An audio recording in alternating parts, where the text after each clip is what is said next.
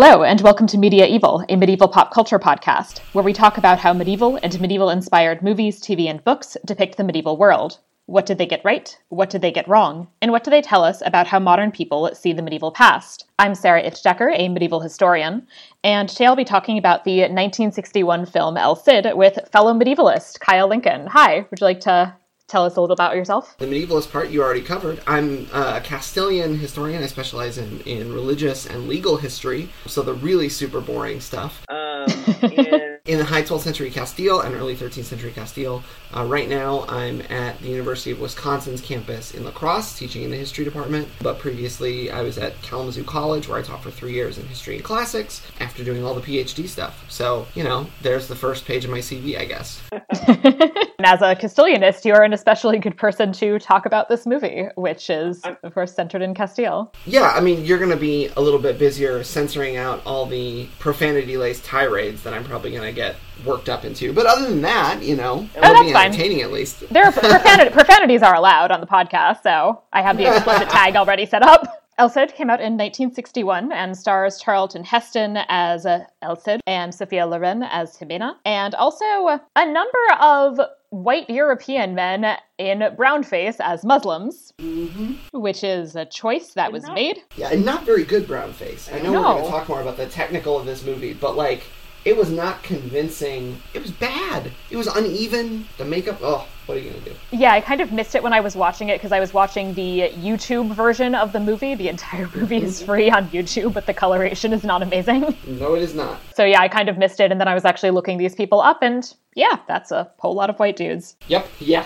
The Spanish scholar Ramon Menendez Pidal served as historical advisor, which I wonder, have they listened to him? Right. I mean, so Linehan, I think, in History and the Historians, talks about a little bit about, in one of the footnotes, which of course, is just typical to his style, right? There's one footnote that somebody could write a whole article about. But he talks about Menendez Pidal being on that film, and then I had lunch with him a couple of years ago at a conference in Catalunya, in Lleida, and he said that, his impression was always that, Pidal was there for a paycheck and free wine. And, as a historian, I can support that career move. Yeah, I get it. If somebody gave me a paycheck and free wine, I would definitely consult on something and keep my mouth shut about how bad it was. Yeah, well, maybe not keep my mouth shut, but at the very least, accept the paycheck over it anyway. Right. This was also a very pricey movie. Sophia Loren, in particular, made $200,000 for 10 weeks of work. I did not look up what that is in today's money, but a lot. So I actually did, because I was curious. Yeah. For the whole budget of the film, right, which is just a shade under $6 million, budgeted out, this would be almost a $70 million epic. And it's worth noting that that's with very minimal special effects. Yeah. And with, as I'm sure we're going to talk about later, with some pretty enormous governmental support in the production and the extras and the space use for this film. It's incredible that it was only adjusted for modern currency, only a $60 million film, but at the same time, holy cow, what did they spend that money on? Yeah. Part of it also went to apparently paying Sophia Loren's hairdresser, who made $200 a week. In terms of other things that they were paying for, that included 7,000 extras, 10,000 costumes, 35 ships, 50 medieval war engines, and then there are 4 castles that they filmed at. I think one of the things that strikes me, and it's something that you can tell just sort of looking at the back of the box on the film, so to speak, is that, this is a pretty enormous production, right? Even by sword and sandal standards, right? This whole, subgenre of action film that starts out in the 50s and becomes super popular into the late 60s. Of which we can point out things like Ben-Hur being a great example, right? Which also, conveniently enough, is a Heston film. It's surprising that they got to that scale and they were able to pull that off, especially if they're paying, and I just looked it up because I was curious when you said $200 a week. That's about, according to the internet, reliable source that it is, it's about a $1,700 a week paycheck for Sophia Loren's hairdresser. And, I don't think it's going to shock anybody to know that modern university professors don't get paid that much. Oh, no, I do not make that much. No way. Sophia Loren's hairdresser is good work, I suppose, if you can get it. Yeah. At this point, we can move into our next section, enumeratio, or the recap section, where we kind of go through the details of the film. So first, just kind of very brief recap, or even kind of statement of premise to orient us. I tried doing a more detailed one and then stopped because I decided it would take too long because this is a 3-hour movie. Yes, it is. So the very brief version is the film follows the life of Rodrigo Diaz de Vivar, here presented as a heroic figure who values honor above all else, and therefore wins the love of many, but the hatred of some. Over the course of 3+ hours, we follow the twists and turns in his relationship with his wife Jimena and his king Alfonso VI of Castile, as he attempts to save, quote, Spain from the invasion of Muslim religious fanatics from North Africa, as they are presented here. Yeah, that's a generous summary. Yes. We can be less generous as we get into the specific details. Right. No, you're much more merciful than I am. Yeah, for sure. So we begin with an overture with some very militaristic pseudo-Spanish music. 6 minutes of such an overture, by the way. It's so long. I definitely will say, I had a lot of moments when watching this movie where I just went, this I could have cut down and I could have made this a 2-hour film. Yep. No, and the worst part about the 6-hour musical overture is, and it's sort of typical of Sword and Sandal movies to often use that overture to do some big title cards to say here's the background, right? Here's where we are. This is what's going on in Rome. This is what's going on in Greece. Here's Alexander or whatever it might be. But the overture has almost none of that. No, it has these just weird sketches of El Cid in the background. Right. And then the intermission, of course, which we'll get to later, is almost the same. It's almost like it's another movement of this score, and it's just as long. And then the end credits are end credits. It's not even one of those films where they put the credits up front as title cards. It's interesting for sure. Yeah. It's a choice. Yeah, it is a choice. That's a good way to put it. Yes. It describes, I think again, quote, Spain, as a war-torn, unhappy land, half Christian and half Moor. Oof, that word. Yep. A word that would have been used in the time, but which is not entirely without its racist overtones. Yeah, I mean, I suppose to an extent, right, in the 60s, and here we're talking 1961, right, they're still under Franco's dictatorship. Yeah. So some of those racist overtones are less problematic, but also, even looking at scholarship in the Anglophone world in the 60s, that had yet to be talked about as a deeply problematic term, which, depending on your scholarly perspective, is either a little bit racist and probably should be minimized, or is very, very racist and should be eliminated, except in direct, primary source attribution. But right. That there's no such scruples in 1960s Hollywood. Right. I get the choice to some extent to use it in dialogue in the film, but using it in the opening credits is more questionable. Right. I mean, especially for all that he gets a bad rap, Heston's role in the Hollywood response to the civil rights movement, is something that he probably doesn't get enough credit for being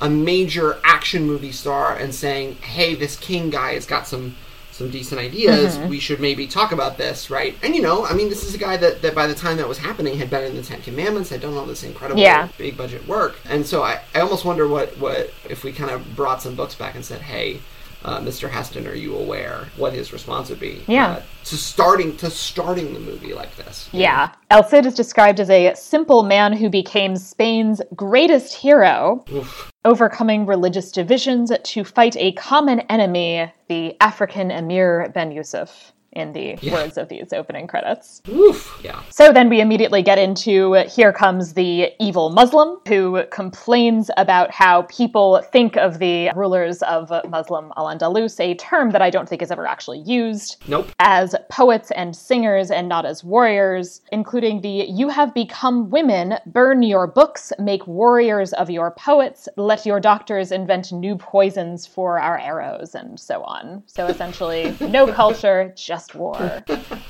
it's funny because his Ben Yusuf's little sort of rallying cry speech is, first of all, and we'll talk about it I'm sure in greater detail, the chronology is compressed a lot, right? So Ben Yusuf's crossing is sort of painted as being early 1080 in this film, sort of. But that criticism that Al-Andalus is filled with warriors and with poets and singers, not warriors, is maybe truer than it would be for Almoravid, North Africa. Right. But there are certainly military powerhouses in Al-Andalus, all over. For crying out loud, half a century after the death of Rodrigo Diaz, right, you get a guy whose nickname is literally the Wolf King in Spanish Chronicles because he's such a badass. Yeah. And, he's also a poet, so what are you going to do? Yeah. Not to mention there's things like there's this kind of implication that, they're also not on board with doctors, I guess, in among the Almoravids. Yeah. That's the problem, too, is that I think that there's also this kind of claim being made that the Almoravids are then only warriors and have zero respect for any kind of any kind of intellectual endeavor. Right. No, it's this kind of classic savior savage dichotomy going on. Yeah. Right. That they're already sort of foreshadowing a little bit. And all of that is hilarious in the fact that, the Almoravids do conquer a lot, right? But they're tax reformers. That's their thing. We're going to eliminate bad, unlawful taxes and go back to a simpler economic system and, streamline our tax policy. There are a lot of politicians in the modern world that are clamoring for that. Yeah. And, the Almoravids are painted here as being, explicitly African, as though that's a distinction they would have recognized, as being somehow disconnected from Al-Andalus, as though they haven't been, participating, receiving, collaborating in all these processes the whole time. It's an interesting note to start on. Yeah. Leaving aside the fact that in that scene, right, he's already in this, almost harem caricature of a film space. And it's, yeah. We then move into El Cid's first heroic appearance in a battle against the Muslims, which, as it ends, he literally carries a cross on his back. And Jesus. Don't forget Jesus on the cross. Yes, a cross with Jesus. He is not only bearing the cross, he is bearing Jesus on the cross. I think it's hard to come up with any kind of more overt metaphor to line up what El Cid is going to be, right? He's going to literally carry the cross and, in the process, Christianity, throughout the course of this film, and it's, oof. And essentially, spoiler alert, sacrifice himself for the, sins of, quote, Spain. Right. Yeah, I looked, the Castilian in me got really interested as to whether or not this is actually a village or battle that I could line up. And for the life of me, I think they just made the scene up for the movie so they could do that cross scene. Because there isn't a good, there's not a good point where it's in 1079, this thing happened.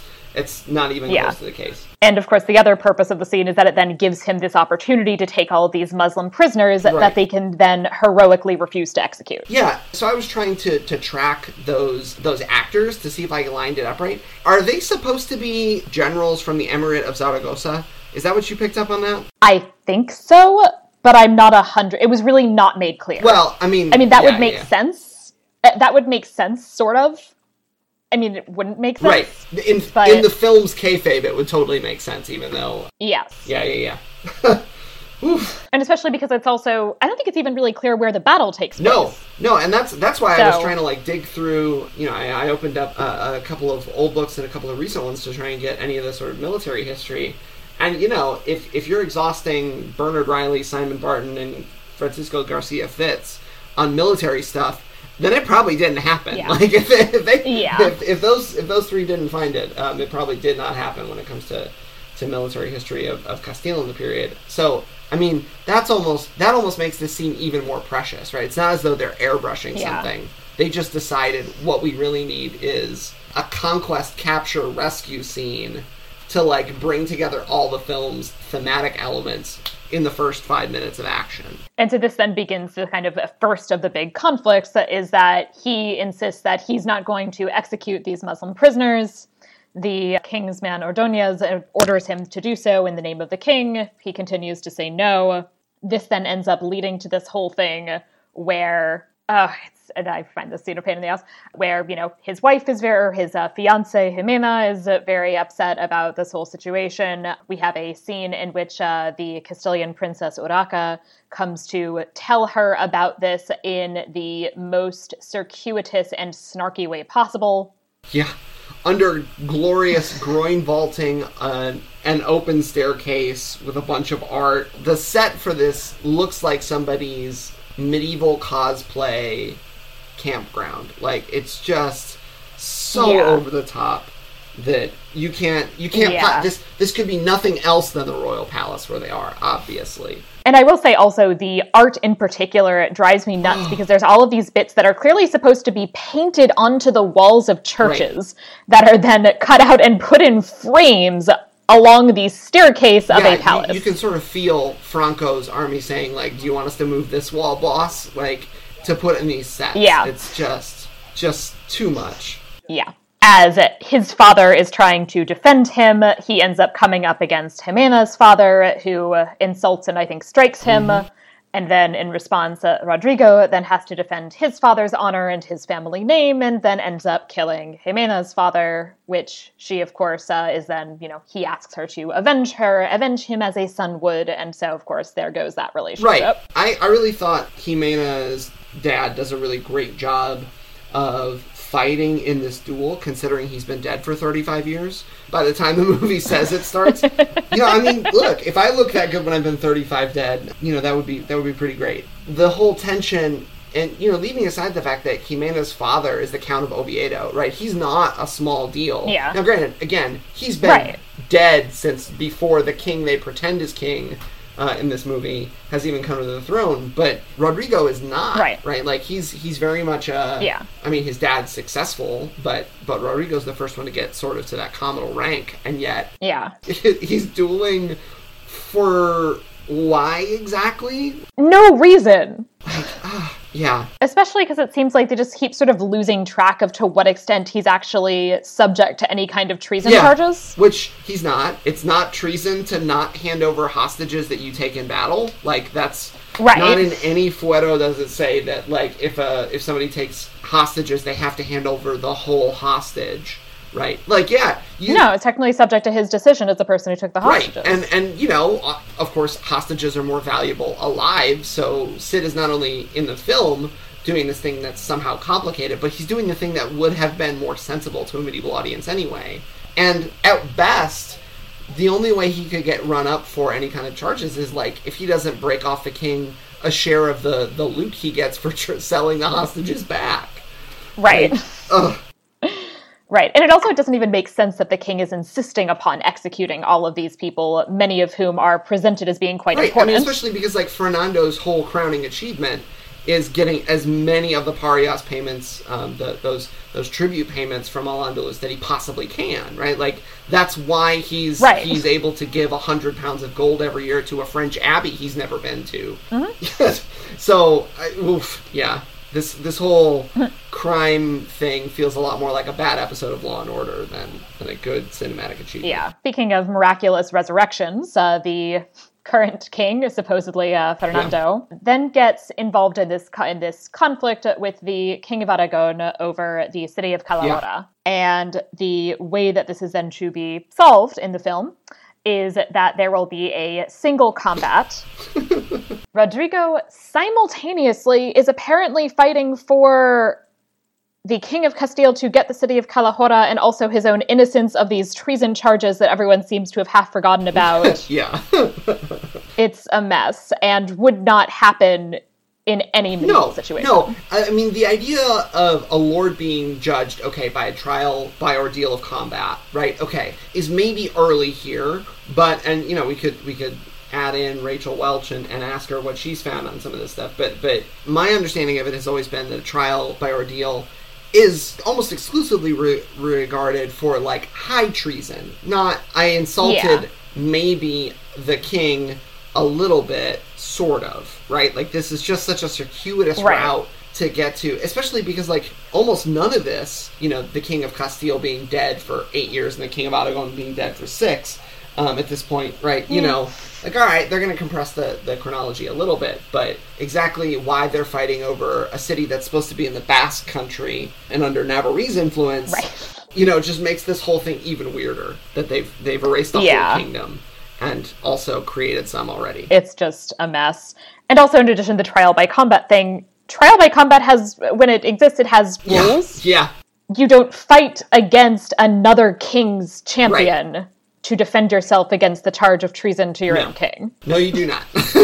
I mean, this weird double function of the single combat is ridiculous. Yeah, it sort of feels like a student trying to turn in one paper for two classes, right? Even if you don't get caught, you're going to get... And it doesn't really work for Yeah, either. no, I mean, even if you don't get caught, you're going to get a C- because you screwed the question up enough. Right. Leaving aside all of the setting looks like a dinner party that's hosted at like an outdoor medieval times rather than anything remotely resembling Aragon or Castile in the period. It actually looks so much like medieval times, which now is specifically Spain, quote, themed. Right. Yikes. And the fact also that it's presented as being jousting as the start of it is also off. Yeah. So This whole scene makes me feel like at some point one of the Hollywood guys said, well, it's a medieval movie, we have to have a joust. And probably, the Menendez-Pidal or whomever it was that was sort of trying to set it up were like, well, if you're going to do a joust, you might as well just do whatever you want, right? Because that's ridiculous. But And, I sometimes try to save some of these things for the end, but I'm also just going to go ahead and say, in terms of the inventing of kingdoms, that as specifically somebody who works on Catalonia, it was driving me insane that the King of Aragon and his champion have as their heraldic crest the arms of the Counts of Barcelona, despite the fact that dynastic union will not happen for another 70 years? If we're generous and we just assume that it's 1080, right? Like, who knows what year we're actually in, right? Like, Right, yeah. Oof. What's more, and this is, since you bring it up, right, the Castilian crest at this point is showing the Alcazar of Segovia, and that triple tower feature doesn't show up even in coins, right, which is the sort of earliest version we have in Castile, because all our stuff is missing, which makes me sad. It's supposed to be like one tower, right? It's not three yet, and the lion is supposed to be on the other side, and then there's this third element, which I think is supposed to be a Burgundian crest, sort of quartered. So, like, the whole thing is just this weird, like, it looks like a student went on Wikipedia and said, these are things that look like Spanish shields, I'ma use them without context, right? Yeah, the joust scene that also ends in murder, and then murdering, and then, oh, Ximena, you gave this token to the Aragonese champion, which, like, supporting Aragon in this trial, that's actual, that's treason, and, mind you, her brothers aren't it. Because it's not just about, like, this dude and her father, it is about the kind of just distribution of wealth this city that there shouldn't have been this fight over, but be that as it may, she is essentially expressing support for the King of Aragon over her own king. Which then Rodrigo takes the scarf, because of course a few minutes ago she's only going to wear black because everything is black now, and so he steals the thing off a lance that or off his sword, like, after he's killed a guy in a tournament fight. You don't kill someone. It's a big no-no. It's a big problem, right? Like, one time a French king gets a lance in the eye and he dies, and the guy that kills him is in prison for the rest of his life. Right. It doesn't make sense that this would not, in fact, spark more of a war, as opposed to just, great, we solved that problem. But, however, it does solve that problem. He also, because he grabs her scarf and all of that and hands it back to the king, and then he, kind of yells, hey, I killed that lady's father, so that means I have to marry her now. To which the king says, yeah, sure, whatever. Which, I mean, that's 11th century consent law for you. Yikes. Yep, not great. He then is kind of goes up. I will say the one thing I do appreciate is that they do keep having kind of bishop's blessing things. I can't figure out who that bishop is. Yeah. I do appreciate the kind of mild taking religion seriously. You can definitely tell that, like, two of Menendez-Pidal's students become bishops with how often there are clergy in the background, right? Like, even if they're not doing a lot, and even if they're never actually identified, we'll talk about, like, the bishops and lack thereof later, I'm sure, but the fact that there's just this random guy who's dressed more along the lines of, like, contemporary papal regalia than as an archbishop, and the fact that there isn't an archbishop in Castile at this point just makes this whole thing nuts. They don't have an archbishop. Right. They're a little salty about it. And yet in the film, there's this guy in a full white mitre with a crozier doing, like, the hand wrapping for the wedding. It was a lot. It was very, very, very extra on the part of the church actors. Time-traveling archbishops. He is then on the road again for something. There is a sneak attack from some Muslims. Yeah. It's not really clear who they're supposed to be exactly. No, but they have a curvy sword, so they must be Muslims. Right. And also they, have like head scarves, basically. Right, yeah. Those two things definitely have to be Muslim soldiers. Yeah. Who are financed by another count at the court that Ximena has conspired with. And did I understand it right? Like, they were conspiring at her father's crypt? Yeah, so they're hanging out at her father's crypt, and this guy, who's the same guy from before, I think, Ordonez, who told him he had to hand over the prisoners, and he said no. And then also, I guess the whole time, he's wanted to marry Ximena, because there's all of this kind of weird stuff set up where he really wants to marry Ximena, and every now and then it's kind of implied that Urraca is actually into El Cid, and there's like this weird kind of half-heartedly done romance plots. But so because of that, he basically agrees that he's going to hire some Muslims to try and kill off Rodrigo in exchange for her then marrying him. Yeah, and like all of that is just so screwed up. Like, if this is the Ordonez he's supposed to be, right, both from the song and from history, he's the Count of Najera. He's got a legitimate beef with El Cid for encroaching on his territory. But, like, they don't deal with any of that. They just want this weird... I don't even know what it is, because, like, Urraca's kind of into her brother, and she's kind of also into El Cid, and Ximena's both in this weird, I'm not sure about El Cid, but he's Charlton Heston, so I have to have this magnetism towards him, and Count Ordonez. It's like a love pentagon that never gets really resolved. It's so awkward. Yeah, no, it's a mess. Sancho, the king's son, then encourages Rodrigo to kill Ordonez, and, he then refuses because of honor or something. One of those things that is being insisted on again and again as his honor above all else. Right. Rationale. He comes back and an extremely grumpy wedding takes place. Yeah, there's nobody at this wedding feast. No! There were like 4 people. Yeah, the wedding feast is him and Ximena sitting alone at the table with these like 2 dudes who are friends of his, trying to get her really excited about how good the wine is in Vivar. Right. I think the implication was also that in a very like 60s way, it's almost like they're trying to tell her to smile because it's her wedding day.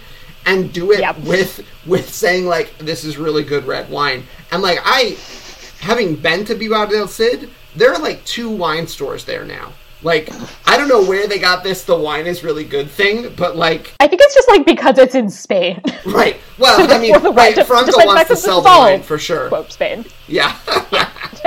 Rodrigo, starts getting drunk. Yep. While she's getting dressed, he kind of goes to her. She informs him that as her kind of big act of revenge, she's never ever going to love him, even though technically he can have her if he wants to. Which is a great message for kids.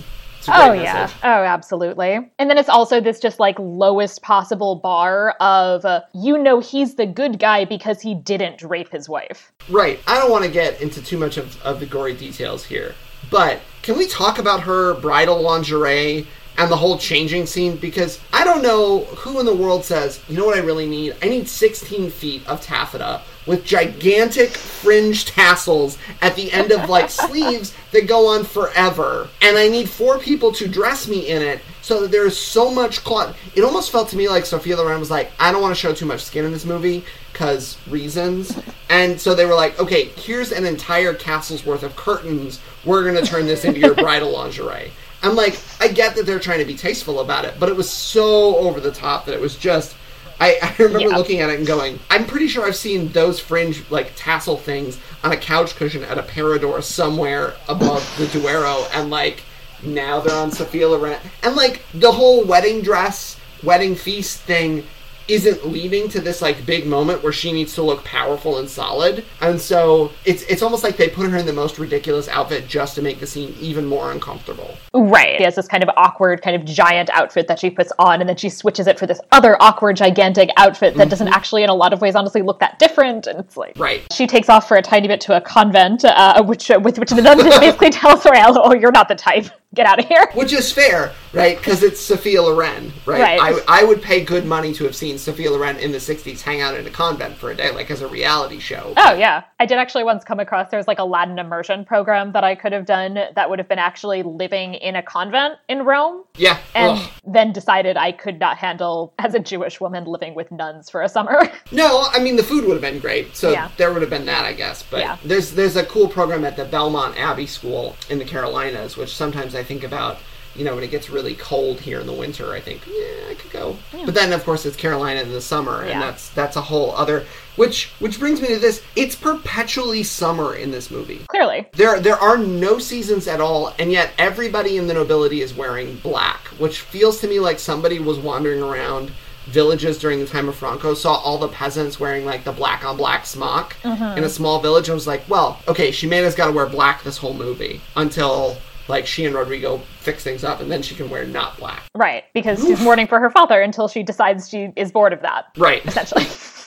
Is bored of that enough to have twins somehow, but... And there's also so much clothing that everyone is wearing. Like, it's not just, like, her and her, like, tassel situation. It's that everybody looks at all times like they're wearing 12 layers. Right, which nobody in the world in the Meseta is going to do. Yeah. And they're not even breathable fabrics. Like, it's not like they're all wandering around wearing cotton, right? They're in 13 pounds of wool.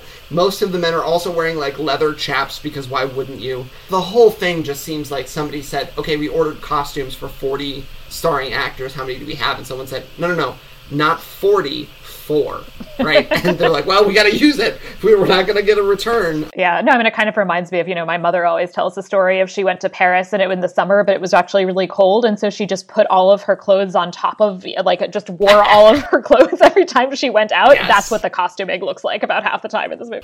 It really is a lot. And, like, it's made that really obvious transition from, like, the convent to this church, and everybody's wardrobe is very much, like, over the top in every scene, right? So at the convent, Loren is overdressed as the Ximena character, and then they get to another church, and the local priest is wearing a ton of clothing, even though he's supposed to be just, like, a random local parochial, and everything is over the top. Right, and so the priest practically looks like a bishop, so I guess it makes sense that the bishop practically looks like an archbishop. Right, yeah, everybody just has to be promoted a level to make the movie look good. Yeah. Meanwhile, Fernando then dies. Bit late, but finally, about time. He is divvying the kingdom up, which nobody is happy about. Urraca is given Calahorra, which must be so nice for her. Yeah. It's the wrong side of the peninsula, but at least she does get a city. Right, with then Sancho getting Castile, and Alfonso is supposed to get Leon. They move pretty quickly to Alfonso trying to kill Sancho. He decides to kind of take a page from El Cid's book and not then have him executed. Right. I guess upon Urraca's request. This is also where we first start to get the mention during this duel between the brothers of the incest rumors about Urraca and Alfonso. Yep, which just sort of makes the whole thing even stickier. This whole, we're going to divvy things up and we're going to get the brother arrested? Yeah. And it's not even the right brother? And I actually also just then realized the line actually then says, accompany His Highness to his new kingdom, the dungeon of Zamora. That's actually the city that Urraca should have. Yes, and he's not even the brother there is a brother who's imprisoned. He is imprisoned in Galicia, not Zamora. Right. Alfonso, at this time, and I know we're going to get to the true and false part, but this whole part of the dividing the kingdom thing was just...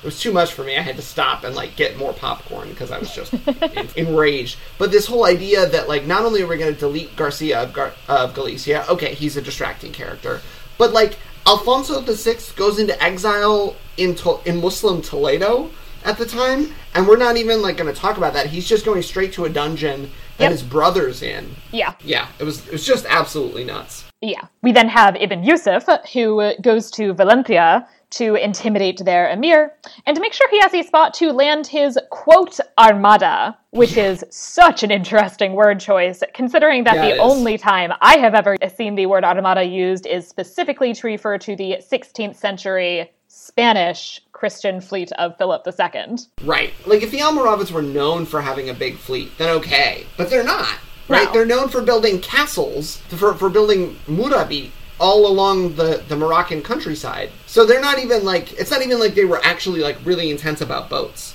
Like, that's exactly the opposite of what they were good at. Right, and especially it's also, why would it, and it's also just very odd that there's this kind of insistence on specifically going all the way to Valencia. Why would you go all the way to Valencia as opposed to landing. Algeciras. Yeah, like basically just like going 5 seconds across the water. Right. I mean, even if you did want to go to a big city, the Guadalquivir is navigable all the way up to Sevilla at this point. Yeah. Like, you can get to the heartland of Al-Andalus. Yeah. And to a place that is eventually going to be the Almoravid, like, center of gravity in the peninsula. But, like, that wouldn't be a nice, clean narrative, right? We can't make Valencia unimportant if Valencia is going to be the place for the climactic scene in the movie. Right. Valencia is also one of the more Orientalist things I have ever seen. Oh my goodness. Yeah, let's talk about this whole Ibn Yusuf and the Emir scene, because it's a lot. Yeah.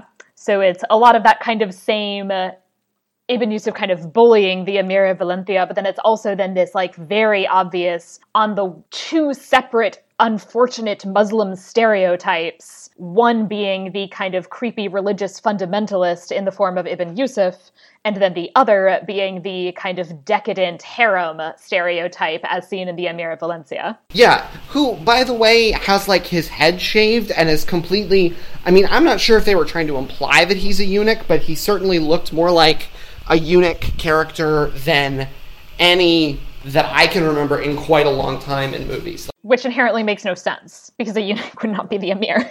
No, I mean, maybe a Vizier, maybe, but yeah. But even then, like, that would be particularly dramatic. And of course, you know, Ibn Yusuf is this whole time dressed in black on black to make him the most emphatic and obnoxious character he could be. Yes, with his entire face covered. I mean, he's basically wearing like a man burqa.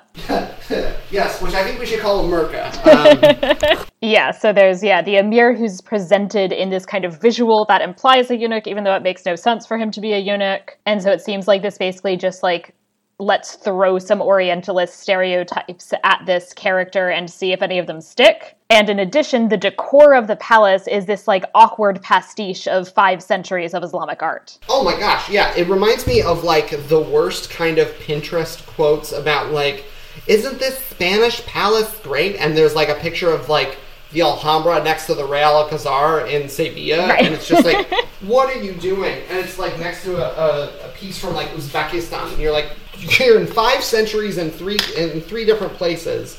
What are you doing? Yeah. Yeah, and then like, and the function of that scene, right, is obviously clear, right? Like, it's supposed to be another one of these. The Andalusi Muslims are weak and effeminate, and obviously El Cid, by trying to save Spain from their influence, is a good guy.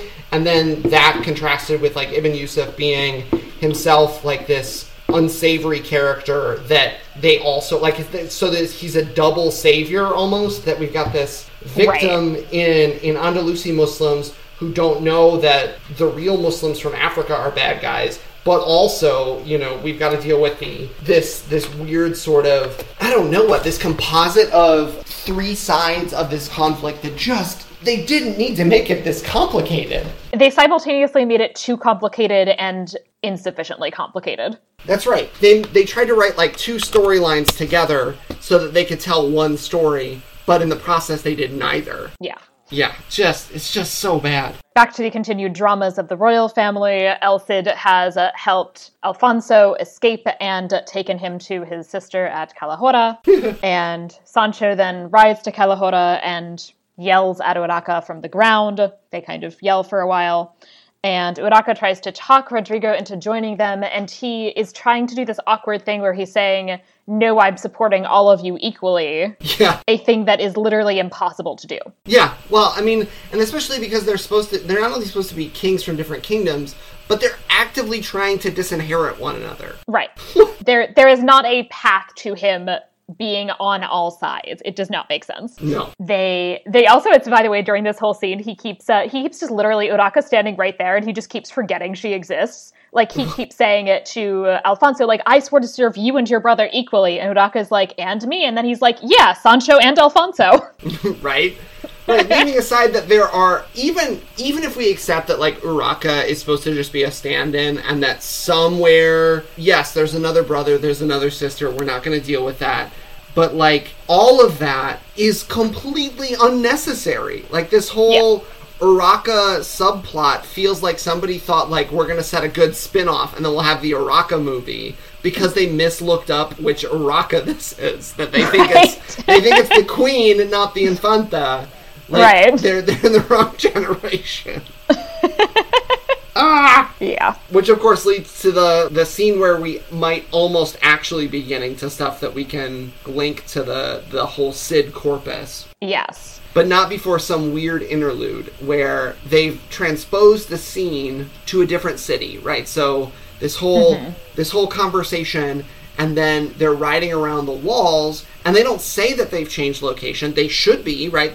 Kalahora is on the other side of the peninsula. They should be instead under the walls of Zamora. Right. But, of course, they've transferred all the good Zamora stuff to Kalahora because then they can link the two Kalahora bits. And then Sancho gets stabbed while wearing a chainmail coat. Right. I mean, given that at some point I've looked at the chainmail and I'm pretty sure it's like basically sequins. Yeah, I mean, 2 generations ago, Sarah, not to get too personal about this, I actually had a great grandfather that was from Memphis, and he worked in the sequin mines. And we don't talk about the effect that sequin mines. Sorry, I can't keep that up. No, but it does. It absolutely, and they're not even good sequins. No. Right? You can tell that this is somebody went to Halloween Express circa 1961 and said, I want the night costume, please. And then they're like, ooh, not wild about the overshirt. I'll just take the chainmail coat, right? Yeah, so despite wearing what is ostensibly chainmail, he gets stabbed with this, like, teeny tiny little dagger. Yeah, so I did an experiment at this point in the movie. I paused the movie. I have a chainmail dice bag for playing Dungeons & Dragons because, spoiler alert, there are medievalists who are nerds. And I got a steak knife from my knife block, a long one, because I was thinking, okay, if you're going to try and assassinate someone in chainmail like this, you're going to need a long, pointy dagger, right? Because a big flat one isn't going to work. And I tried to, this is going to sound really ridiculous, I tried to stab myself in the hand, gently, but I wanted to see if I could actually get the blade through. And of course you can't, right? You need like a tiny screwdriver to get through the spots, right? Like, that's the point of chainmail. Right. If anything, Sancho should be getting, like, he'll get a bruise, he might get a scrape, but, like, this is a boo-boo. This is not an assassination. And especially also because, actually, based on what he's wearing, it actually would have totally worked if the guy had stabbed him in the neck. Right! But which he does not do. He's got all this exposed flesh! Yeah, like, there's so many exposed spots that would have made more sense, but no. Which, of course, leads to the big scene that sets up the whole Cid drama, right? Is that Alfonso kills Sancho, and then Cid has to choose a side, and he's like a Castilian partisan.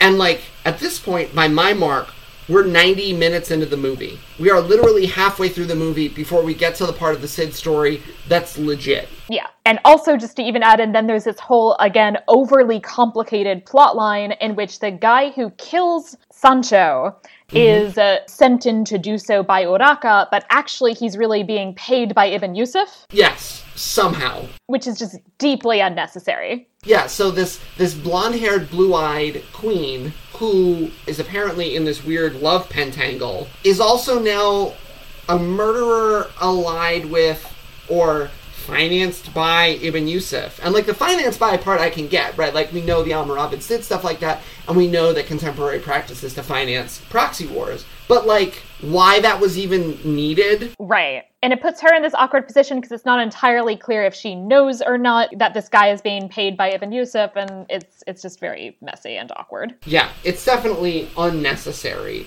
as a plot twist. And it just adds like another 4 minutes of stuff that you could cut and make this a much better movie. Yeah. Speaking of additional scenes that probably don't need to be there, then there's a bit where Urraca goes to see Jimena, who is embroidering this thing that looks like you basically, like, bought the embroider your own random corner of the Bayeux tapestry kit. Yeah. Like, from a gift shop. Yeah. Yeah, I think what it's supposed to be is like this kind of like Rape of Lucretia redub, right? Where so Urraca is coming as the like decadent, and Jimena is supposed to be like super down to earth and real. And then, like, we get more layers of this ridiculous love plot. Yeah, where she's clearly jealous of Jimena that Rodrigo loves her, but also she's, like, had multiple scenes at this point where she looks like she's about to make out with her brother, and it's so much. And, of course, like, this whole time, right, she's still an infanta. She's still controlling an enormous amount of territory that makes her wealthy. And yet, like, she's allowing, like, she could just have Jimena killed, right? Like, in all reality, right? Like, if this whole Rodrigo thing is what she really wants, Like, it's not out of line for a contemporary monarch to have anybody assassinated. Not that I'm telling a Catalan historian anything about fratricide, right? But, you know, it's not like she's got a twin sister to deal with, right? There's this whole... Right. And to do it while she's embroidering, as though Jimena is super down to earth this whole time and hasn't herself been orchestrating assassination plots... It's just... Right. Were they watching the first part of the movie, or were they just letting it go? And all of this while Jimena and Urraca are both still way overdressed for just doing normal princess things. They really are. I will say, though, it's ridiculous, but I do really like Urraca's, like, Virgin Mary pin, which looks like it's like this, like, giant medallion of the Virgin Mary with, like, some pearls stuck on it that she's just, like, wearing around. Right. It sort of makes me think that they were on location. The actress saw it in a gift shop at a cathedral and was like, oh, I'm going to wear that in the scene, right? Like, it's completely out of place. Alfonso, now King of Castile, publicly forgives everyone who fought against him and supported his brother and calls on them to swear fealty, and of course everyone does except for Rodrigo. And now we are finally getting into something that's actually in the Cantata del Mio Cid, so that's exciting. 98 minutes in, by the way. I wrote it down specifically. And he explains that he'll only swear fealty if Alfonso then proves himself innocent by swearing that he is innocent of his brother's death. And on books instead of relics, that I'll accept, right? Because explain relics to a modern audience in the to an audience in the 60s, right? Where they would have been really confused if they just, like, pulled out somebody's arm bone. Right. Even if it wasn't, like, a fancy, like, little chest or something. Like, why are they swearing on that treasure chest? Yeah. Oh, and then the fisticuffs come. Yeah, so he, like, drags his arm down to the books in this way that it's like, don't wonder he exiled you, Jesus! Right. You couldn't have been chill about it, right? Then there's this kind of weird scene where then he basically is sitting, like, practically alone in a room reading a scroll in which he banishes Rodrigo because he has, quote, outraged the royal personage. A scroll which is written in Spanish, by the way. Of course it is. Yes, for those listening at home who do not remember my previous language rants and are not medievalists, it should have been in Latin because everything pretty much should be written in Latin at this point, except, of course, for the Cantata del Mio Cid. But yeah, certainly any royal decree. Urraca's gold dress is fantastic, I will say. Yeah. And for once, it actually is like, you know, it seems like the right fanciness level for the occasion. Yeah. It's a good banishment ceremony. Dress. Yeah. He now leaves. Apparently, Jimena just overhears this whole thing. Right. This apparently makes her change her mind and decide again that she's in love with Rodrigo and wants to follow him into exile. This is the least character development I've ever seen. Yeah, he's honorable in a way now that she's on board with. That whole thing is just something else.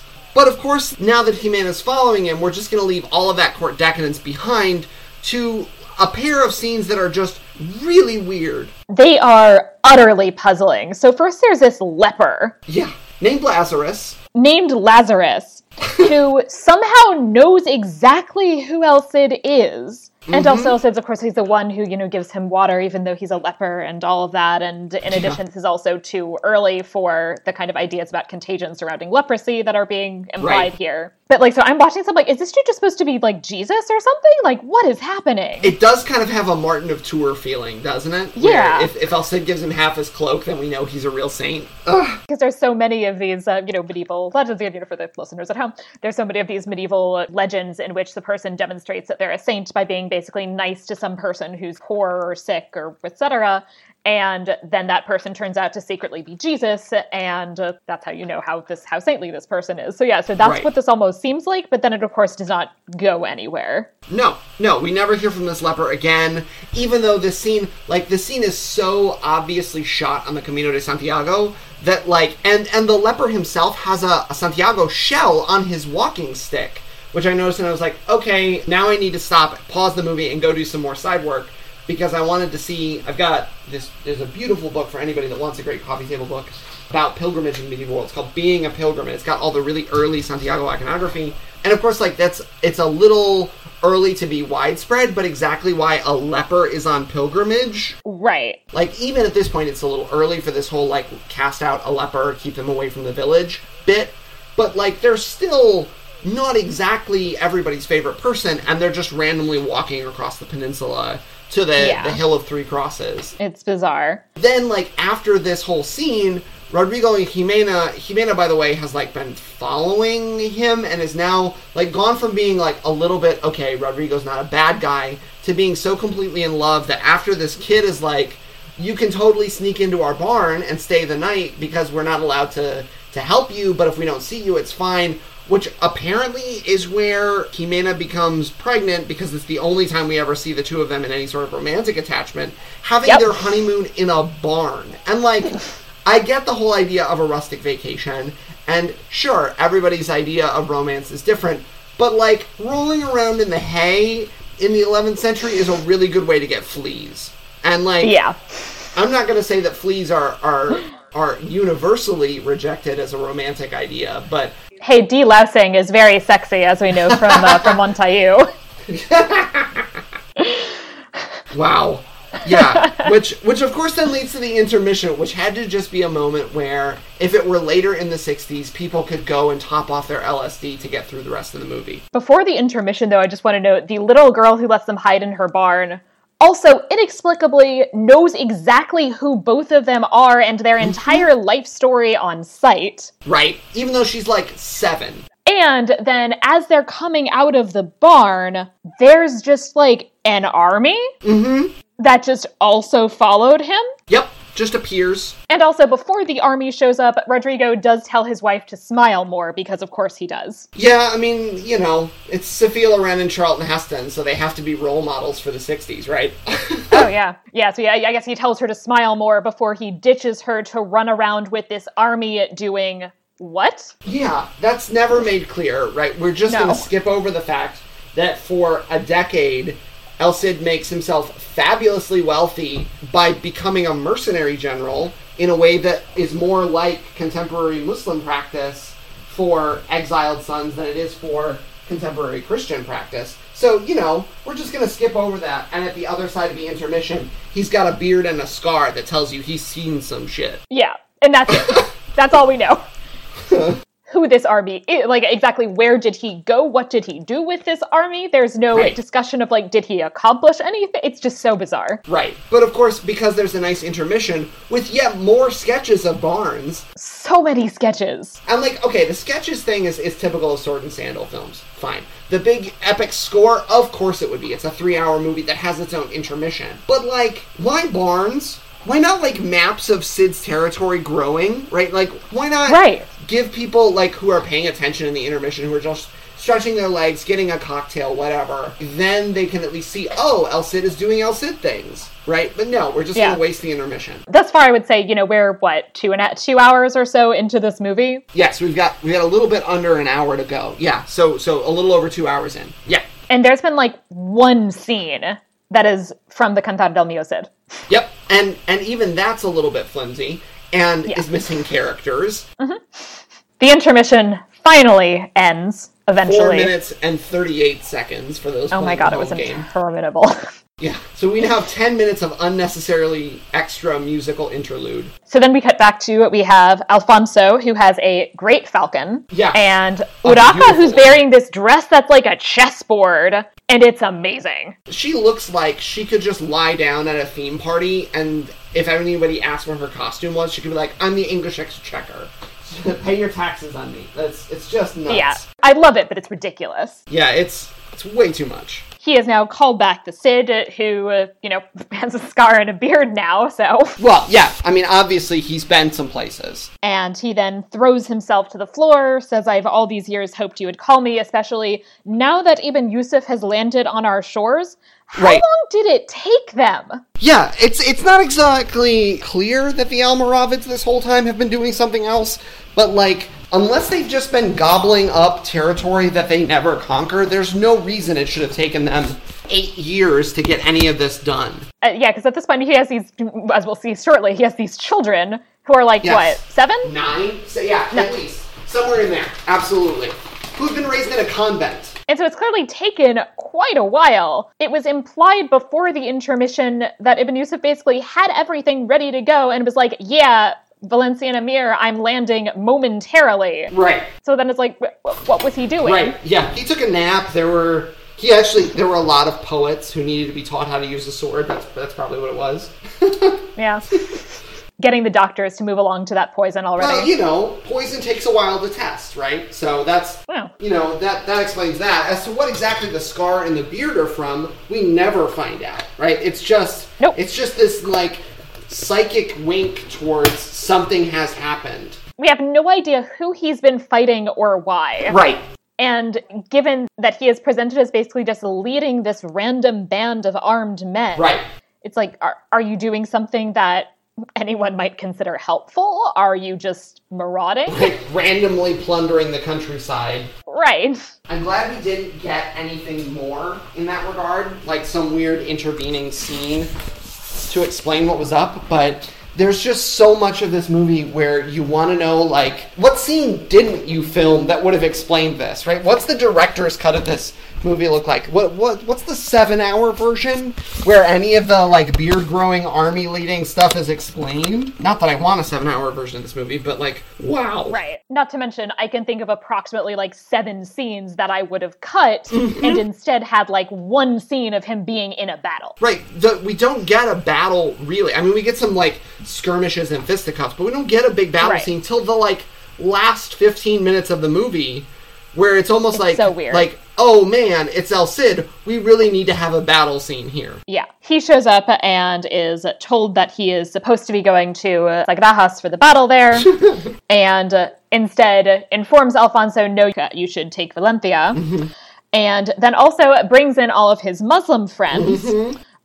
And Alfonso just basically immediately tells him to fuck off. Because apparently he's just never spoken to a Muslim before, and of course never would. Right. Well, yeah, I mean, he didn't live in Toledo for 5 years. And hasn't, in the meanwhile, like, I mean, if it's supposed to be Sagrajas, actually, right? So they've skipped forward 5.5 years. Okay, so that explains where the kids came from. Explains why we're getting ready for Sagrajas, even though we don't know that's where the battle's going to be. Whatever, right? Medieval people knew exactly where battles were going to take place in advance.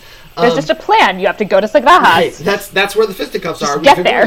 Yeah, you have to be on Sagrajas on July 30th. Right. And, right. We've just got to get there. It's on my Google Calendar. Yep, that's right. There's been an Outlook invite, which people had to sign in for. And, like, all of that is happening while Alfonso should have taken Toledo.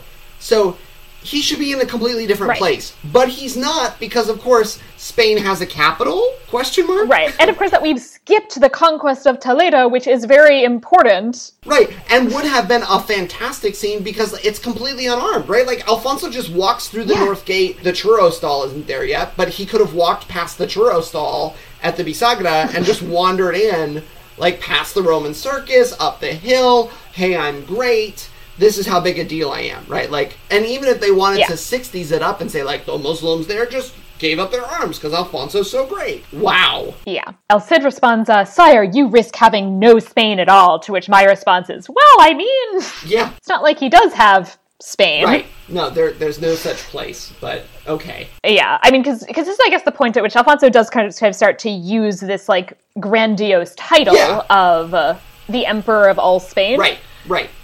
But the fact that then everybody just starts referring uncritically to Spain from this point on just drives me insane as somebody who studies Aragon, which very much is a place that is not on board with Castile, calling itself Spain or implying that they have some kind of sovereignty over the King of Aragon. Right. And, like, even if you want to... And I think it's fair to say that Menéndez Pidal, right, if he's sort of influencing any of this, is getting a lot of pressure from Franco, right? Because Franco's always terrified of Basque and Catalan separatism, and as we're speaking right now, like, that story's still being bandied around in the media and in modern Spanish politics. But even if we uncritically accept Alfonso's use of Imperator Totius Hispaniae, right, the emperor of all of Spain, he's not the first one to do this, right? His dad does it. No. But, like, it's always this sort of thing where, like, when all the kings are gathered,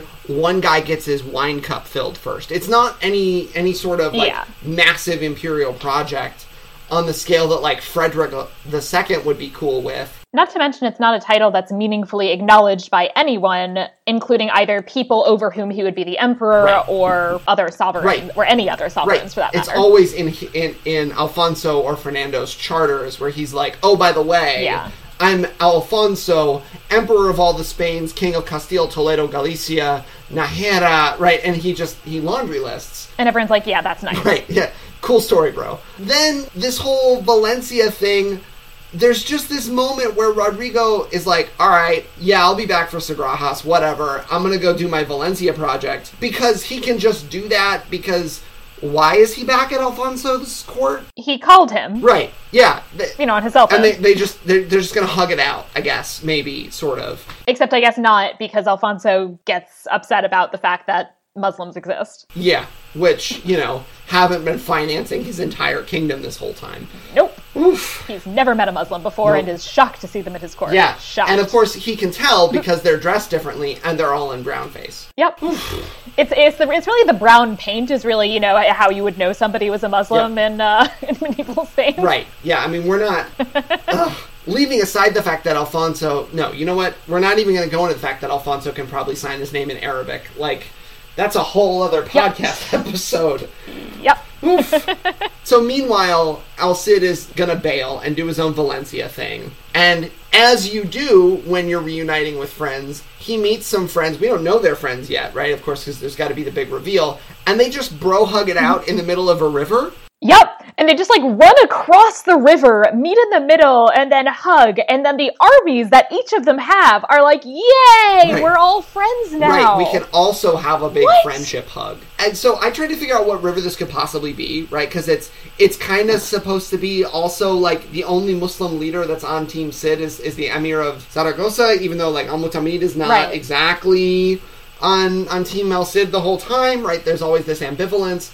But, what river it could possibly be that they could be meeting at. And, the only candidates are really, the Duero, the Ebro, or the Tajo that are, big boundary rivers, right? And none of them are that small. If you and I tried to hug it out in the middle of the Ebro, we would be dead.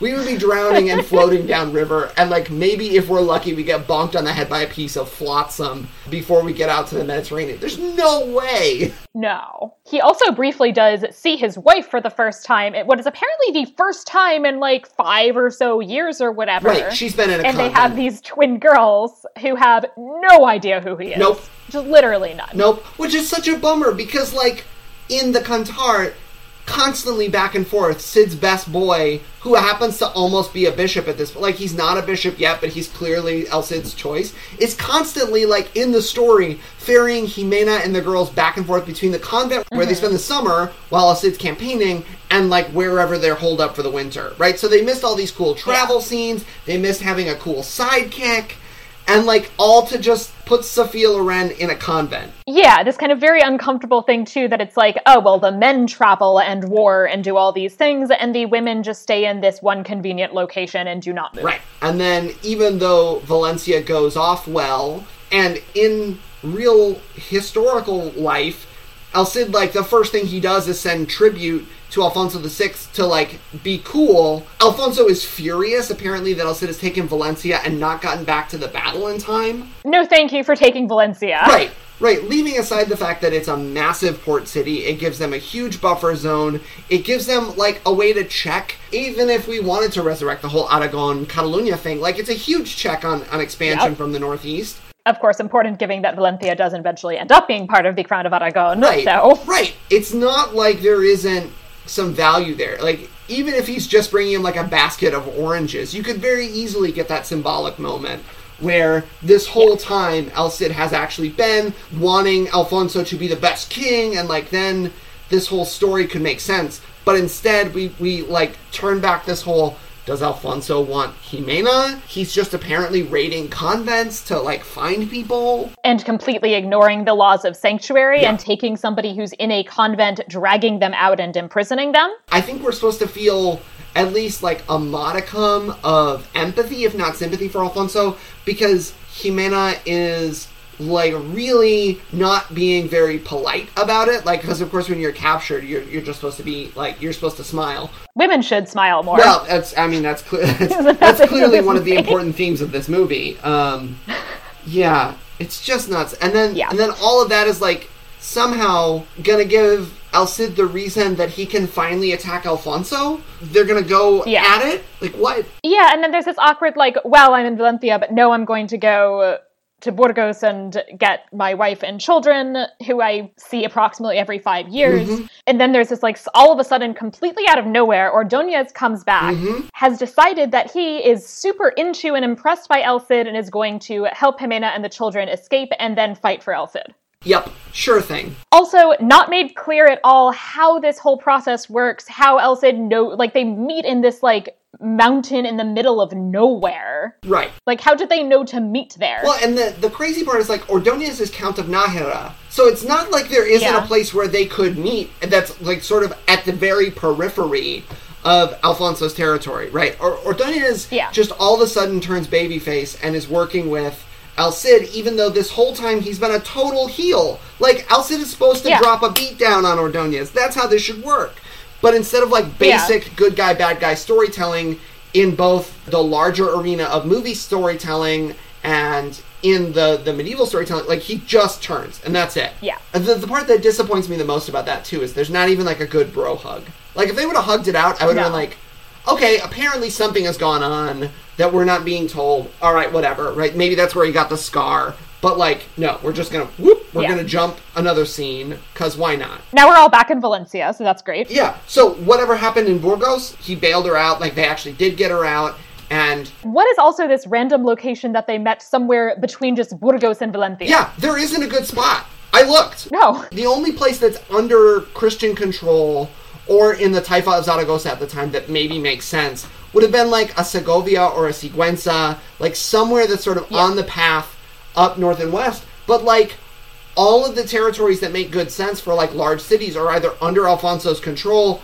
or under Taifa states that are under Alfonso's control or influence. They literally must have just been like, hey, you know that rock that looks sort of like somebody's nose? Let's meet underneath it, right? Like, it's just the worst spycraft ever. Yeah. Again, a number of, like, time compression. By the time they get back to Valencia, Ibn Yusuf is on his way with his armada finally across the Mediterranean, which doesn't make sense. Nope. Okay, so for non-specialists, it's worth noting that most of the Almoravid heartland is on the western coast of what we now recognize as Morocco and the Western Sahara, and not in the northern parts of Africa that would later be Almohad territory, right? Where there are actually places where you could launch ships and sail across, right? Ibn Yusuf is crossing through tons of different port towns, going past a whole bunch of different places where he could land an army and make a formal assault, but instead he's just going to sail the whole way to Valencia. No, it's ridiculous. So they've been, for some indeterminate amount of time, laying siege to Valencia. Yeah. And then encourage the people of Valencia that they should surrender voluntarily so that they can all fight together against Ibn Yusuf. Yep. A thing that is apparently, for some reason, compelling, I guess, especially when you then catapult bread over the walls and start food riots. Yeah, I wanted to know if the Pythons had seen this before they made Holy Grail, because we're about 13 years before Holy Grail. They launch bread and vegetables, and I swear, and I hope that I wasn't, like, having some kind of episode, but I swear there was a chicken at some point. Like, somebody launched a roast chicken. Like, not a live one, but, like, there's just a chicken in the background, because, like, one of the extras thought it would be funny. But, like...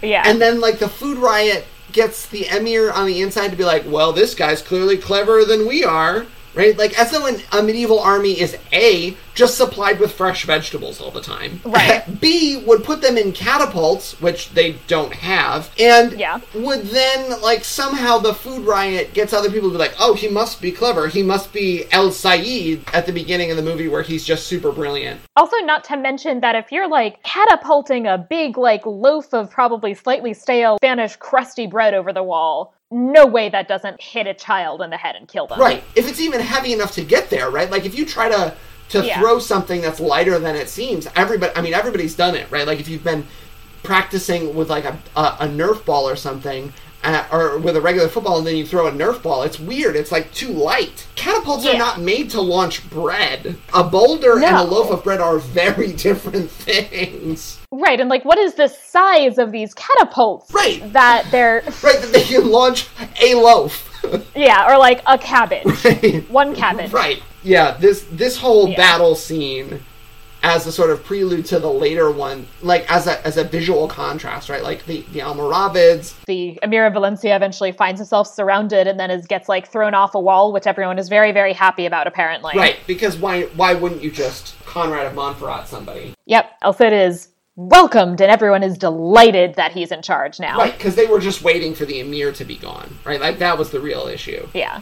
Which, and to be fair, I mean, that's to some extent is an El Cid, this kind of like, we love you, buddy. Right, like, he's just got such a high charisma score that he just gets everybody to do what he wants. Yeah. So to be fair, that's not entirely the fault of this film. That's at least as sort of the source material. Right. His buddies all encourage him to take the crown for himself and proclaim himself King of Valencia.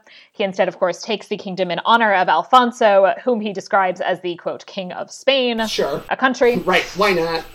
I definitely will say I am, like, especially irritated about this right now, like, as specifically, like, a Catalanist talking about this, like, very soon after the Catalan leaders involved in the referendum have been given 10-year sentences. Right, in scary prison, too. They're not going to Martha Stewart prison. No, it's, like, real prison. Yeah. This, like, insistent talking about Spain in, 1961 under Franco is just so... Right, and, like, 25 years beforehand, horrifying. He's been doing some pretty awful things in Valencia and in Catalonia especially. But, like, especially Valencia is one of those early places in the war where he's just ruining entire towns. Yeah. The King of Spain needs to be acknowledged as overlord in Valencia. Yep. That's not even close to subtle. Yeah. You can feel the army's influence in that. Oh, yes. His friend says, what a noble subject. If only he had a noble king. Yeah, what? Like Franco, I guess. Right. Well, and, like he's waiting for Juan Carlos. The crown of Valencia is sent to Alfonso with no conditions, although his man suggests that in thanks of all that the Cid has done for you and Spain, Alfonso should then support him in the subsequent fight against Ibn Yusuf. And Urraca then basically just, like, tells him to fuck off, and then Alfonso just throws her to the ground because, like, there hasn't been enough violence against women, so we need to get some in before the movie ends. Well, yeah, I mean, you can't just beat up Jimena. It just felt like this movie was almost trying to be like, in Spain we value real traditional gender roles. All of the smile more, domestic violence being glossed over stuff. It was a special level of bad. Yeah. Though I will say at least this movie does pass my very, very low bar test, which is that there has to be one named female character that doesn't die. That's true. And there are two.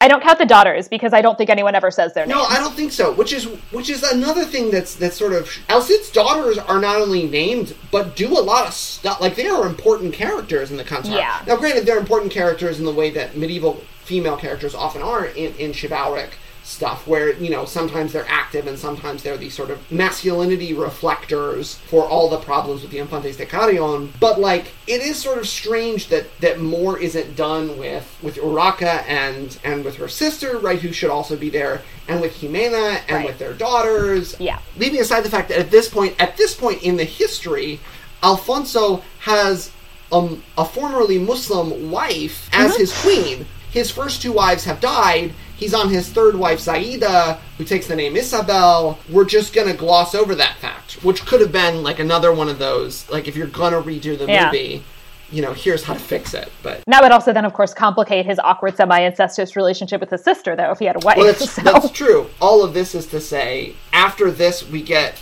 If I've got my chronology right, my notes at this point are getting more and more all caps. Yeah. But at this point, there's just a random crucifixion, but but not an accurate one. No, Ibn Yusuf just, like, throws up this, like, awkward diagonal cross and crucifies Ordonez. Yeah, Ordonez is crucified on a cross that's Y-shaped, because apparently Ibn Yusuf is secretly an Assyrian warlord 2,000 years too late. And, like, he's tied to the cross. Okay, fine, he hasn't been put up yet. The nails are, like, sort of off-screen, and you can kind of tell they, like, put it through his fingers to make it look kind of right, even though, properly speaking, in a crucifixion, it goes through your wrists and through your the joint around your ankles. But, like, all of that is to say, why is Ibn Yusuf crucifying people? No, no idea. I looked in Almoravid Chronicles. There ain't no crucifixions. No. Why is he crucifying people other than to make him seem like an even more bad guy? Right. I mean, so there's a, 10th century rebel against, I think it's, right before they declare the Caliphate of Cordoba, who gets crucified, which is a completely different context. And the Almoravids and the Umayyads are very different culturally, right? They're absolutely. The Almoravids are these Sanhaja tribesmen, tax reformers, whereas, by the time of Abdurrahman, they're, constantly trying to prove that they're the real Muslims in the area. And in doing so, crucifixion is a good way to demonstrate their separateness from these mildly Christian rebels who are participating in this whole thing. But, this is all just to get Ben Yusuf ibn Tafshafin over as a bad guy. He's just as if they're then the attack that they then launch, which is at the nighttime, because apparently Almoravids are Uruk-hai from Lord of the Rings. We're just going to gloss over. They can't be out in the sunlight. Yeah, they have. Although to be fair, given the Murkas, I can kind of see why they'd want to attack in the night. They have dark vision. They have night vision goggles. It's totally legit. Because Valencia in the summer is brutal. Wow, I mean, and that's fair. This whole battle scene just screams some Hollywood producer thought that we needed all this stuff. They have 14 siege towers. The conquest of Jerusalem in the same year has 5. Yeah. But Valencia has 30. Where did the Almoravids even get all this siege equipment? They just brought it on their boats? In the Armada. Yeah. Each Armada. And also, one of these siege towers, by the way, the one that Ibn Yusuf seems particularly associated with, has these longhorn cow skulls on them. Yeah, for no reason. It's insane as a choice. Yeah, my favorite part is that the Armada is always kind of in the background, but it almost looks like they're ships on sticks that somebody just planted in the harbor. We can't afford the whole boat. Let's just put boat silhouettes out there. They're also black veiled to match Ibn Yusuf, so you know that they're his boats. Well, yeah, because the only way you can tell a boat apart from another boat is if it's the same color as the people that are uniformed to be on it. I mean, boats just gradually come to resemble their owners like dogs. Right, that's right. There's no amount of cleverness there. And leaving aside the fact that, all of those siege towers are completely unarmored and uncovered, right? There's no leather on top of them, which is fine, right? El Cid doesn't have access to fire. And, their catapults are all exactly the same catapults. At one point, I was looking to see, if they had, some working catapults and then just prop ones in the background, and if I could tell the same. Mm-hmm. I also want to add in a note about the wild El Cid Jesus other bit that happens here. Wow. Where Ibn Yusuf asks the dying Ordonez, do you believe that your leader cannot die? And he's yeah, no, he definitely can't die. And Ben Yusuf qualifies that by asking if he can't die like the Prophet Muhammad? What? Do they know anything about Islam? Right. Well, I mean, leaving aside the fact that, okay, maybe Menendez Pidal is just confusing Almoravids and Almohads, and he doesn't have great Arabic because he's not Huisi Miranda, and they always have this little, feud between the two of them over whose students should get jobs. Okay, fine. Maybe he's mistaken but, even the Almohads don't think the Prophet Muhammad is immortal. They're Mahdis. They're looking... No one thinks that. That's, yeah. So, not only... That's literally, deeply against the tenets of Islam. Yeah. Well, and, leaving aside the fact that we rarely say the word Islam in this whole movie, there are frequent uses of, Mohammedan, which, where is Washington Irving when we need to slap him? Yeah. There's just so much about this that screams 1960s, know that Islam is a thing, but they're not exactly sure what it is. Yeah. So then this is apparently a battle between our god, Mohammed, and your god, El Cid, which is just such a deep misunderstanding of both Christianity and Islam, and it's fascinating. Yeah, no, I didn't know that El Cid had undergone any kind of apotheosis. I guess he does have a beard and a scar, so he spent his 40 days in the wilderness. That's actually what happened, is that he died and was resurrected and he's the Messiah. That's what happened in that 6 years of the intermission. Yep. That's why the intermission just had pictures of barns, because of course the resurrection had to take place in a barn. Yeah. And which explains he and Jimena rolling around in the hay, because of course that's the last temptation of the Barn King. Yep. I love too that Ibn Yusuf is crucifying a really valuable hostage while real-life Ibn Tafshufin is super interested in taking as many hostages as he can so that he can keep up his tax reform program by dumping all that money into their budget. Yeah, because that's a strategy that makes sense. Unlike these strategies practiced by anyone in this movie. Yeah, wow. Guys who have never played Risk. They go into this wild battle in which the Cid does eventually get shot with an arrow and is kind of brought back wounded, clearly not doing well. Turns out that they have this whole thing, even, okay, you can leave the arrow in which case he's definitely going to die, or you can pull the arrow out, in which case he'll, really need to sit and recover for a while, but, he might live. Yeah. So he then insists on, no, leave the arrow in, because the most important thing is that I personally absolutely have to be alive or dead on a horse leading the troops tomorrow. Right, because he couldn't get on the horse while wounded and bandaged up, right? That's just... Right! Alfonso also just shows up. Right. I don't know what he's doing or how he got there and how he got past enemy lines. Right. El Cid says, if only I could live to see Spain in peace, to which I wrote down in my notes, that'll take you about 400 years. Yeah, if you're lucky. And that's just to see Spain. Right. Not even the in peace part. No. No, this last battle is so over the top. The scene of, which of course isn't in any of the contemporary accounts, comes from a much later chronicle. Cid being dead on his horse riding into battle anyway. Right. Because of course, just seeing him, nobody's gonna realize that, he's definitely pretty stiff. Dude is dead. Right. Leaving aside the fact that the chronology could be compressed and, so maybe he's in rigor mortis. Yeah. His physical presence, as though he's a saint and these are relics. And, by the way, he's all in white at this point, even though he hasn't been fighting in all white the whole time. Nope. Just randomly showing up and, is trying to rally everybody. Wow. We're also not going to notice that, he's not doing anything because he can't, because he's dead. So he's not directing the horse. So the horse is just galloping off wildly. Into the distance. The horse, with his corpse on it, just happens to trample Ibn Yusuf. Yep. Just coincidentally. Yep. I guess Babieca the horse, just knows. Right. Well, as one does when you're a magical horse, right? This is like Bucephalus getting a city named after him when Alexander of Macedon is super bummed that he finally dies. And this is Lord of the Rings. This is Lord of the Rings and, Aragorn's, magic horse who, comes and finds him when he falls off a cliff. Right, or Shadowfax being able to just traverse the entire continent in a night, right? Babieca has some serious levels in being a good horse, right? He is an awesome steed. And, of course, the trampling is apparently what kills Ibn Yusuf, not an assassination attempt, which would have been a much cooler story. But they would never do an assassination attempt because they are honorable. Right. And the best part is the mirroring of Babieca trampling Ibn Yusuf / Ibn Tafshufin, right? After El Cid, completely no-sells getting trampled by a horse in the duel 16 hours ago in this damn movie, where when he gets trampled, he not only, does the horse seem to be hurt more by trampling him, but in the process, he, gets up and is just oh, whatever, I'm fine. But, with one minor trampling, Babieca is just, bam, takes out Ibn Yusuf. Yep.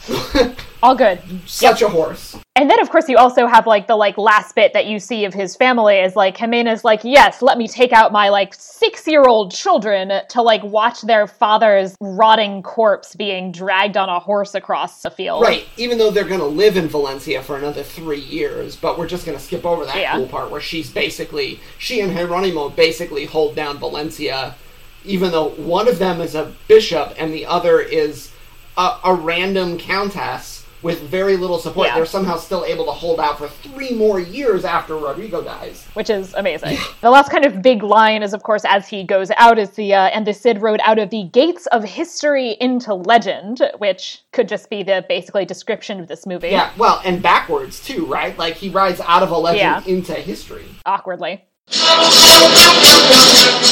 Which then segues into our next section, Vera et Falso, so what did they get true or false? What did they get right? What did they get wrong?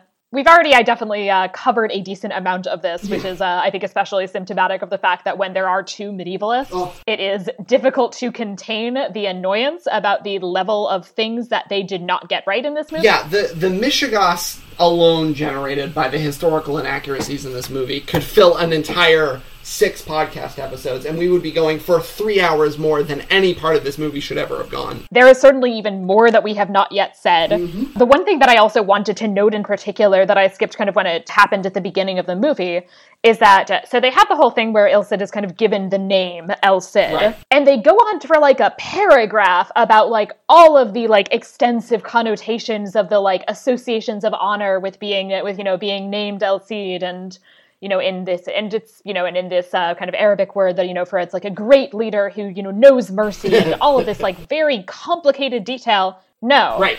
It's the Arabic word like Sayyid, like it's like Al-Sayyid, and it's just basically like a vague honorific Right. for person who I report to, essentially. Right. And sometimes in modern Arabic, it's not even really like much of an honorific. It's something like boss. Like you could call your shift manager if you worked at a Subway Al-Sayyid and not be in too much trouble. Like, leave alone. Yeah. And sure, like in using that example, right, you can kind of get the feeling of like the boss, like he's Snake out of Metal Gear Solid's leader, or he's Bruce Springsteen. Okay, sure, there's some mojo to that, but like it's certainly not any sort of magical poetic title that just conveys upon someone the ability for everyone in the whole movie to know who he is, what he's up to, and completely up to date on all of his latest problems. He is somehow a tabloid star just from having this title that they mistranslate. Right, and nor is there this like litany of moral qualities automatically associated with it. And so, I mean, the actual way that he got the name is, of course, that like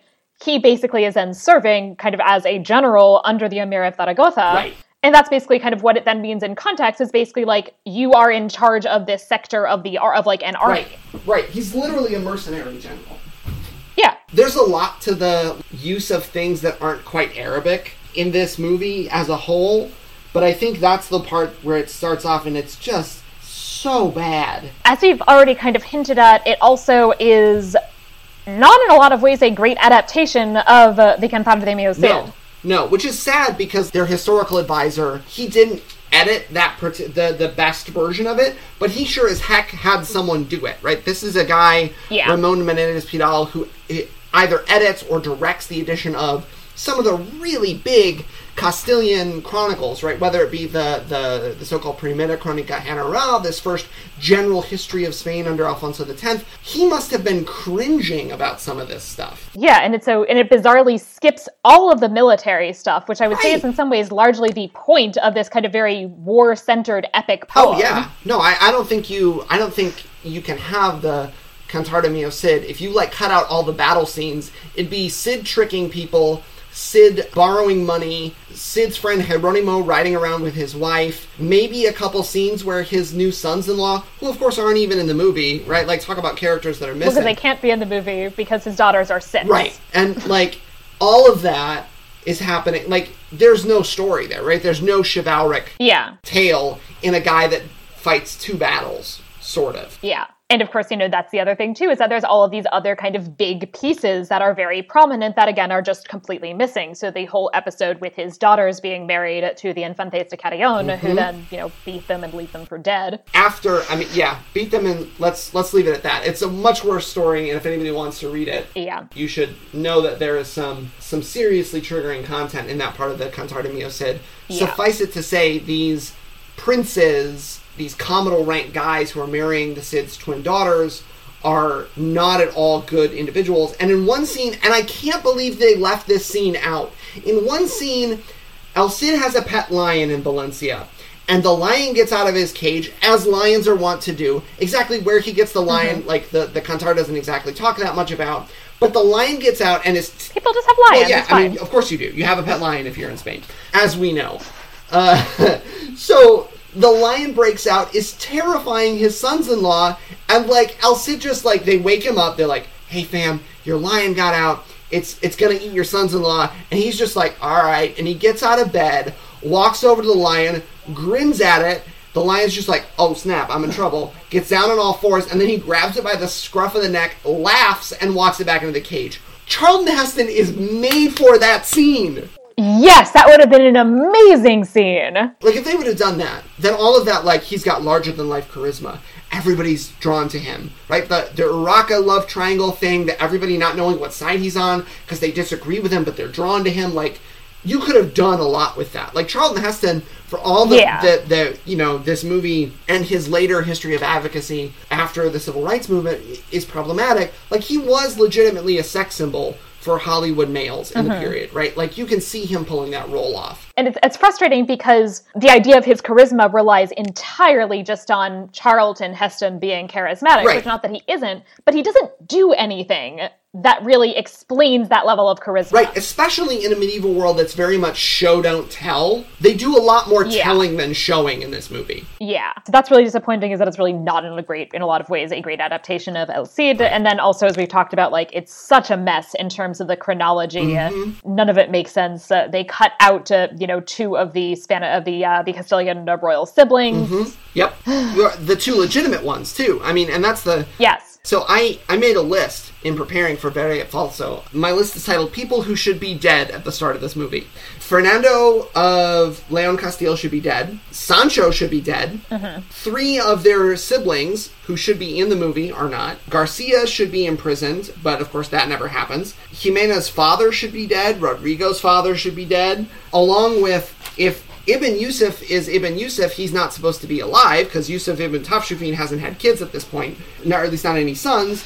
So, like, there's all of that. Right. There's all kinds of missing characters that either should be dead or should be alive in this movie that just aren't there. Yeah, and that's a kind of bizarre choice, too, is that it's clearly supposed to be Yusuf ibn Tafshin. Yep. But then they just call him Ibn Yusuf. Right. Which is just a bizarre choice. I mean, why can't they just call him Yusuf? Well, and the best part is that they often don't even, like, they don't pronounce Ibn, right? They make him Ben Yusuf, as though Ben is his first name. Yes. Like, it's Ben-Hur, yes. And like, damn, that's the same reason. Like, yes, and then also that I will say especially annoyed me, especially because the word Ben is then the just Hebrew version of Ibn. Right. In this movie that just aggressively pretends Jews do not exist. Right. Despite the fact that there are Jewish characters in El Cid from whom he borrows money. Right, and who play an important role in setting the Cid character early on, right? Because the whole, like, he borrows money with false collateral that's supposed to make him look clever, right? And, you know, the problematic anti-Judaic turned anti-Semitic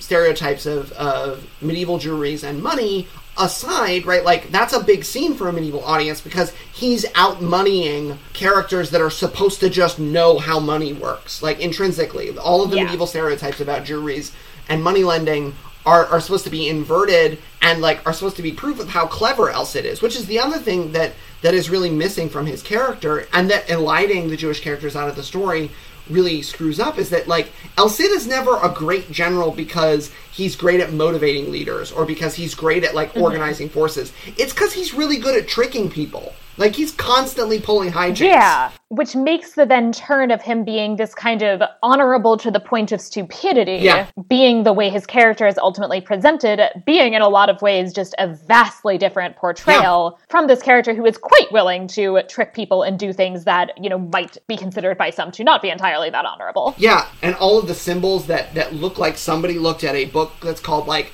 Spanish heraldic crest and went, oh, this one's pretty. Let's put this one on a background character. And, like, it's from Denmark. Yeah. Like, there are so many Danish gold cross on red background crests that are completely out of context. Yeah, it's also, I would say, for the most part, art historically, a disaster. Oh, for sure. And that, as I said, I think I mentioned before, that there are these things that are clearly paintings that are supposed to be, like, in the apses of churches that are just framed and plopped on a wall of a palace.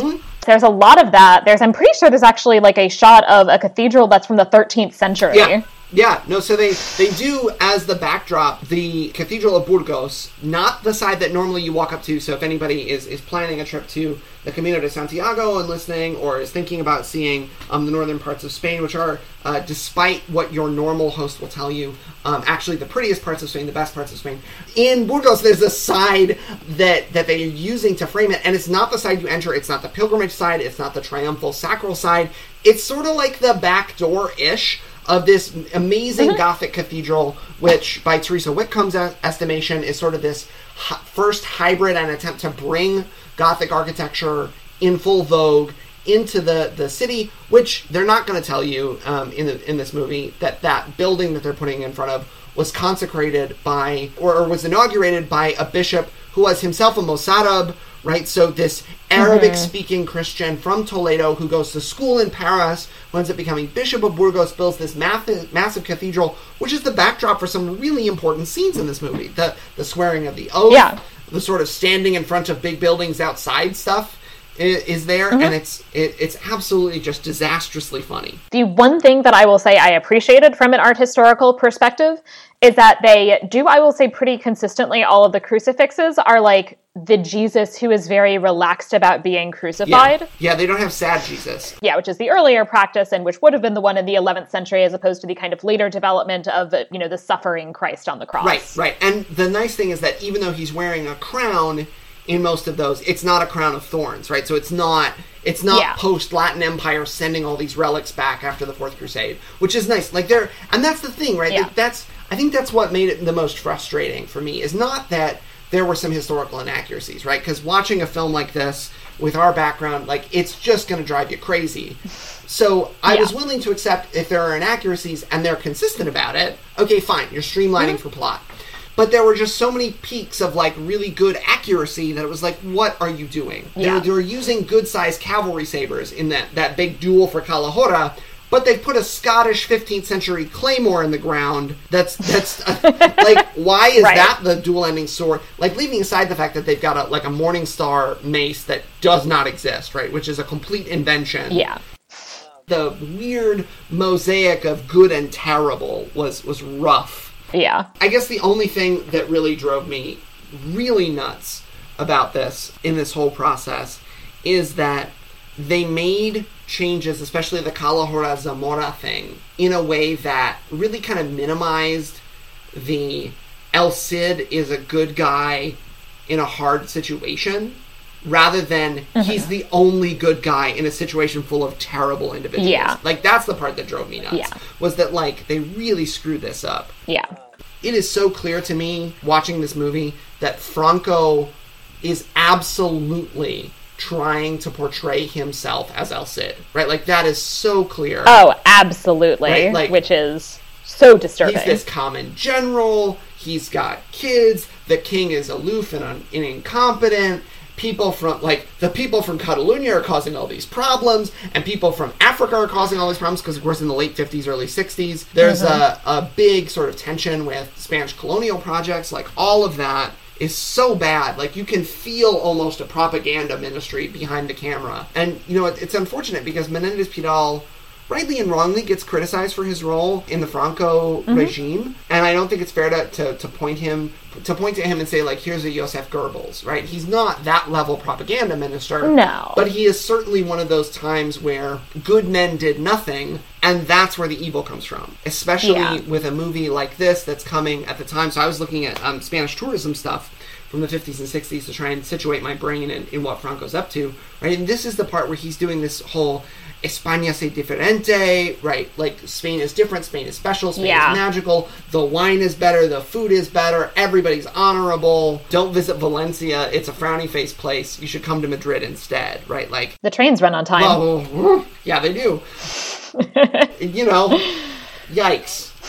There's a lot of that, for sure, that kind of El Cid as Franco, or as a young Franco, right? And the beard and the scar. I'm glad they at least did a beard, because I think if they would have given Charlton Heston a mustache, that would have been too much. Oh yeah, that would have been a little too obvious. Yeah. But as I said, there's something kind of horrifying about the fact that this is an American film that is acquiescing to this basically Spanish fascist Frankist propaganda piece. Yep. Yeah. And it's presumably a choice that they made to be able to film at castles in Spain and be able to do all this filming on location.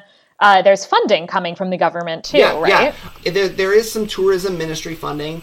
And the other part that's sort of, there's the kind of black and white whether or not you give money to a film. But there's also kind of gray funding in the fact that a lot of the extras, particularly the Almoravid extras, are actually Spanish army soldiers that were drawn in part from what Franco called his Moorish Guard, right?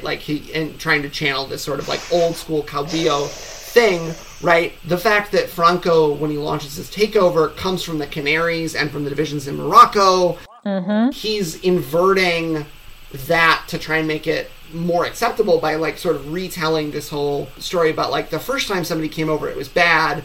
You know, don't think of me in that way because I had good soldiers that were following a good general who was super Christian the whole time and also okay with Muslims because you have to be, especially for Franco when he's doing so much business with North African leaders. But calling it a propaganda piece doesn't even seem fair to other forms of, like, The Triumph of the Will was less propagandistic than this movie, in large part because it was cleverer than and that feels terrible, but it, like, I feel like, you know, there's a point at which good propaganda should be sneaky. And this is not. It's not subtle. No, nothing and about especially, you know, as I've harped on many times, this insistence constantly on talking about Spain, ignoring aggressively both, you know, the existence of course, Muslim Al-Andalus and of the existence of other Christian Iberian kingdoms, except with this kind of brief conflict with the King of Aragon much earlier, that it seems so thoroughly linked to his project of really, you know, trying to essentially elide these differences within Spain and pretend that these groups that do not see themselves as Spanish in that same way and do not identify with this Castilian culture, that he is trying to make those people not exist, essentially. And that is also what this movie is doing in a very aggressive and unsubtle way. Yeah, no, and I think it's particularly interesting. And you noted the Catalan part in particular. And of course that's, you know, it's the heart of the Spanish Republic. Despite all of its problems, that's where a lot of the resistance is organized, right? And so, you know, and Franco is certainly very nervous about the old Soviet role, so you can sort of see why he would want to push back against that region. But I think one of the things that I found particularly shocking in that whole project was that, like, you know, Alfonso VI is from a Basque dynasty, and they completely allied that Ordóñez is from Nájera, which is, of course, like is on the periphery of the Basque country, was the site of some real heavy fighting. Yeah. And, you know, they allied all of that Navarrese stuff. And, you know, Basque nationalism, by the time Franco is in power, even at the end of the Civil War, has a good 60 years of momentum,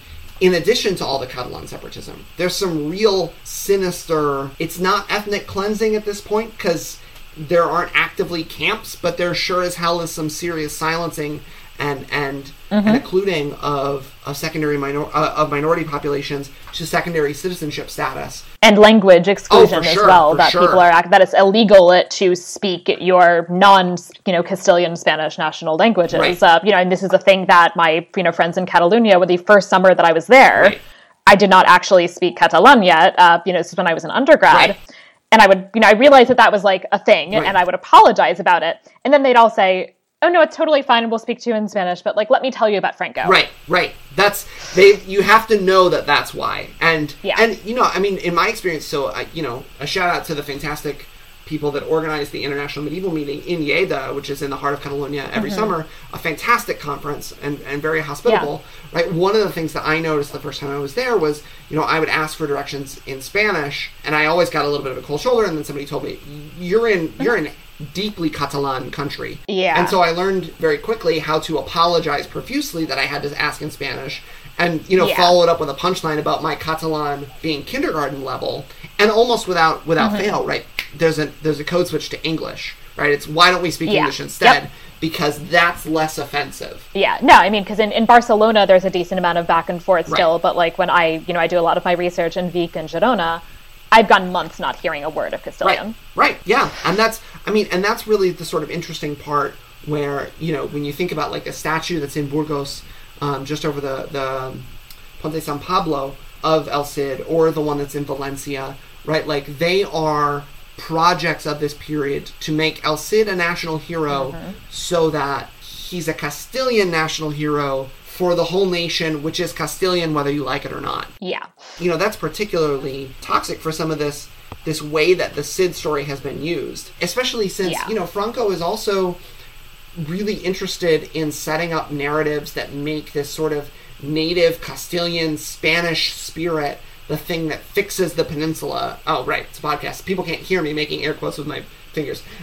Fixing the peninsula in terms of removing Muslim invaders, right, which is how they'll term it. And, like, look, there was an invasion in the early 8th century, and there were Muslim leaders ruling over the peninsula, but most people who lived in the peninsula who were Muslim for the 7 centuries where Muslim rulers held big parts of the territory, were native born, right? Of course they were, right? There's no such thing as a 700-year-old person.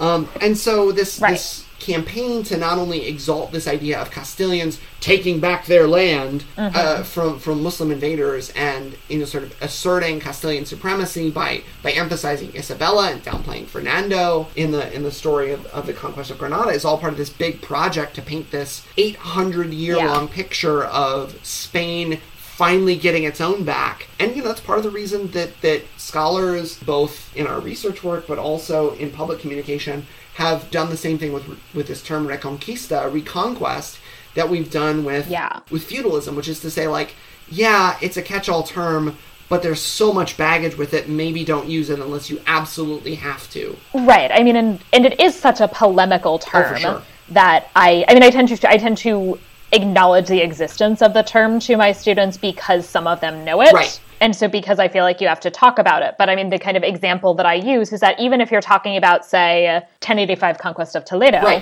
that's still already 300 plus years after the Muslim conquest of the Iberian Peninsula. Right. And so, I mean, the example that I often kind of give my students is if the British walked into America today and said, we're reconquering the United States, we would think that's ridiculous as a claim. Right. That's right. What makes that story even more problematic, and to return to the Toledo example, and maybe it's because I'm a Castilianist, so I'm a little bit more sensitive, especially with Toledo's value as a kind of propaganda element, right? Like, Alfonso doesn't fight a battle to take over Toledo. He just inherits and then bribes his way in. Like, it's an annexation at a really, like, functional level.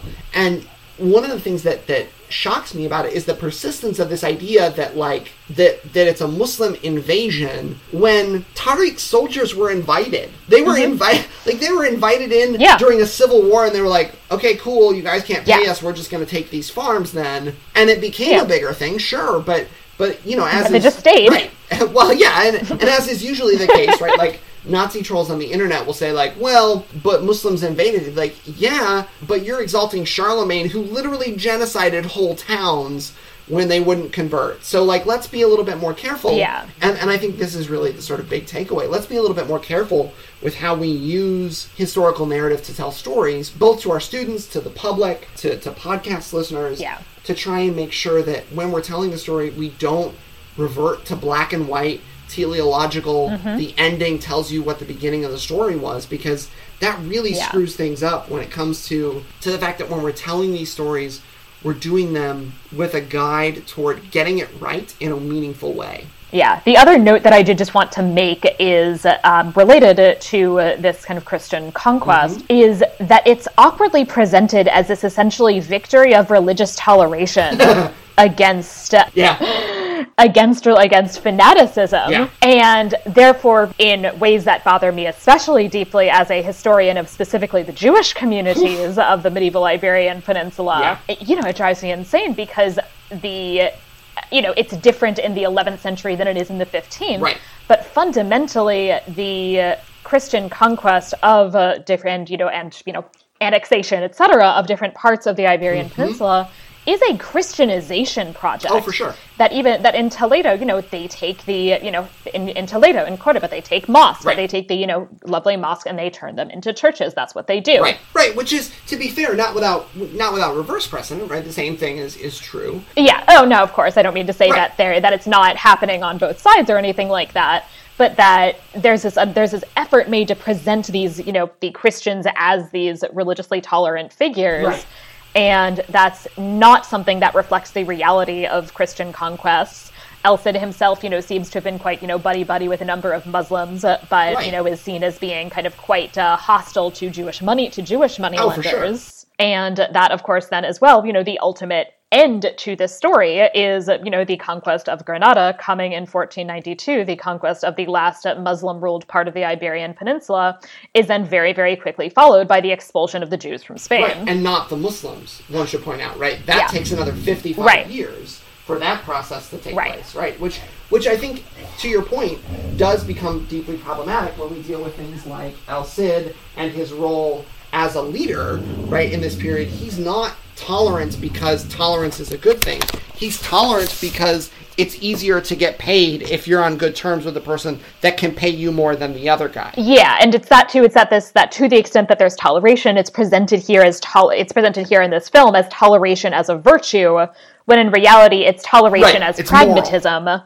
Essentially, that there are a lot of Muslims, and so you have to do something with them. Right. It's a moralizing story instead of an economic one. Yeah. And I think that is one of the things that as a lasting takeaway for this film is one of the more problematic. The whole thing is moralized in such a way that it exalts this kind of Christian Spain that doesn't exist. Yeah. And in fact, we know from contemporary records that more often than not, Muslim polities in the South had greater degrees of toleration for non-Muslims, provided they follow the usual rules as laid out in the Pact of Umar and the Treaty of Batudmir. Mm-hmm. Like Mutasib manuals say it's okay for Christians to sell sausage, they just can't please sell it as mixed meat in the open market, where people could accidentally buy it wrong. Yeah. Whereas on the other side of the border, 20 years earlier, from that Mutasib manual in Sevilla that spends so much time talking about sausage vendors, fascinatingly, the Code of Cuenca says that a Muslim slave should be awarded to any chaplain, so a religious cleric,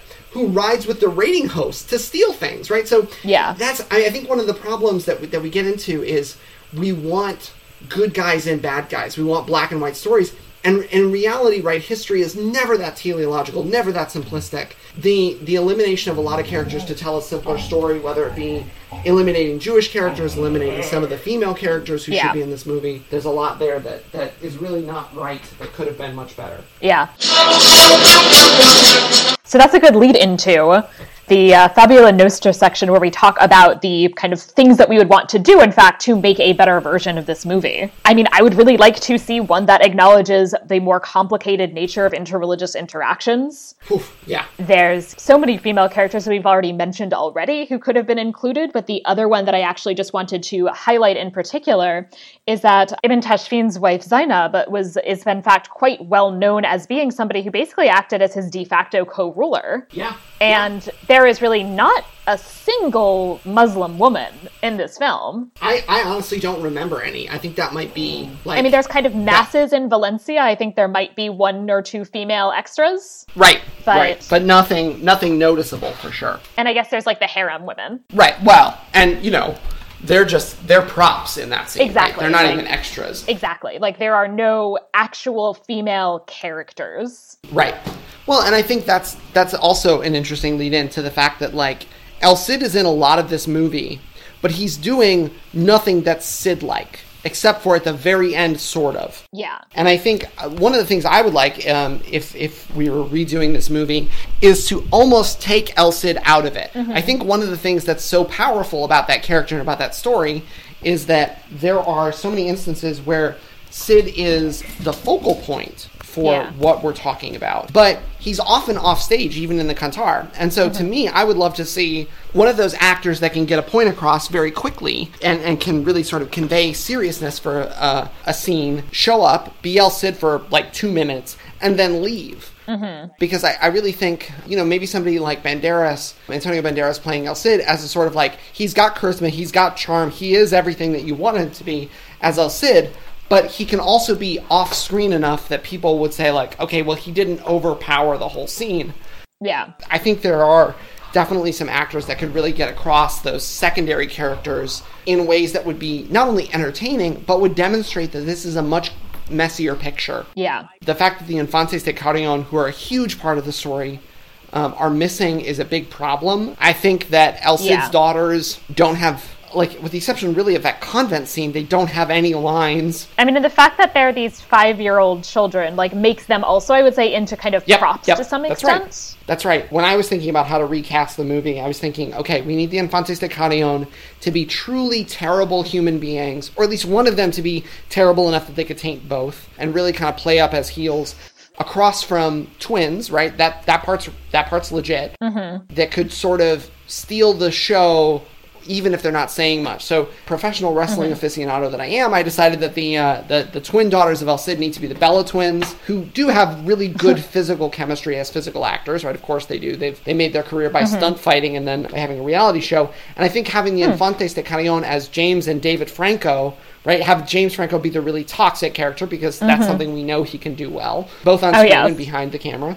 Really kind of puts it in a position where you could get that drama, that family squabble drama, while they're all trying to deal with what to do about their father/father-in-law and this project that he's working on to sort of carve out a kingdom for himself. I think could be really great. I was honestly kind of thinking Ben and Casey Affleck, but I'm not sure I want to give Casey Affleck money.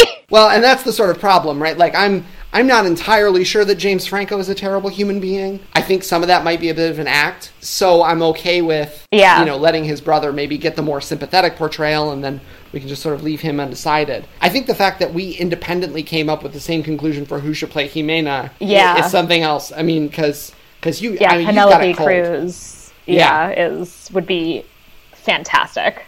Yeah, no, absolutely. And I think, even if it's a more family-oriented struggle, I think the thing that really drives me crazy, and, partly this is as a religious and legal historian, the fact that El Cid's sidekick, Geronimo, who is a Burgundian monk turned cleric, who in one part of the Cantar Mio Cid says, so he's guiding Jimena and the girls from one place to another, and they get ambushed, and he takes out his sword and participates in defending the party, from these bandits. And then it narrates like how Geronimo came to Spain, which, in the text actually is Espani, right? So this sort of a big regional sense, not an actual country. But he gets there and he kills so many Muslims that he loses count in that scene. So it's not as though in trying to elide some of the grotesque racializing and anti-religious violence, we're necessarily trying to whitewash the Cid.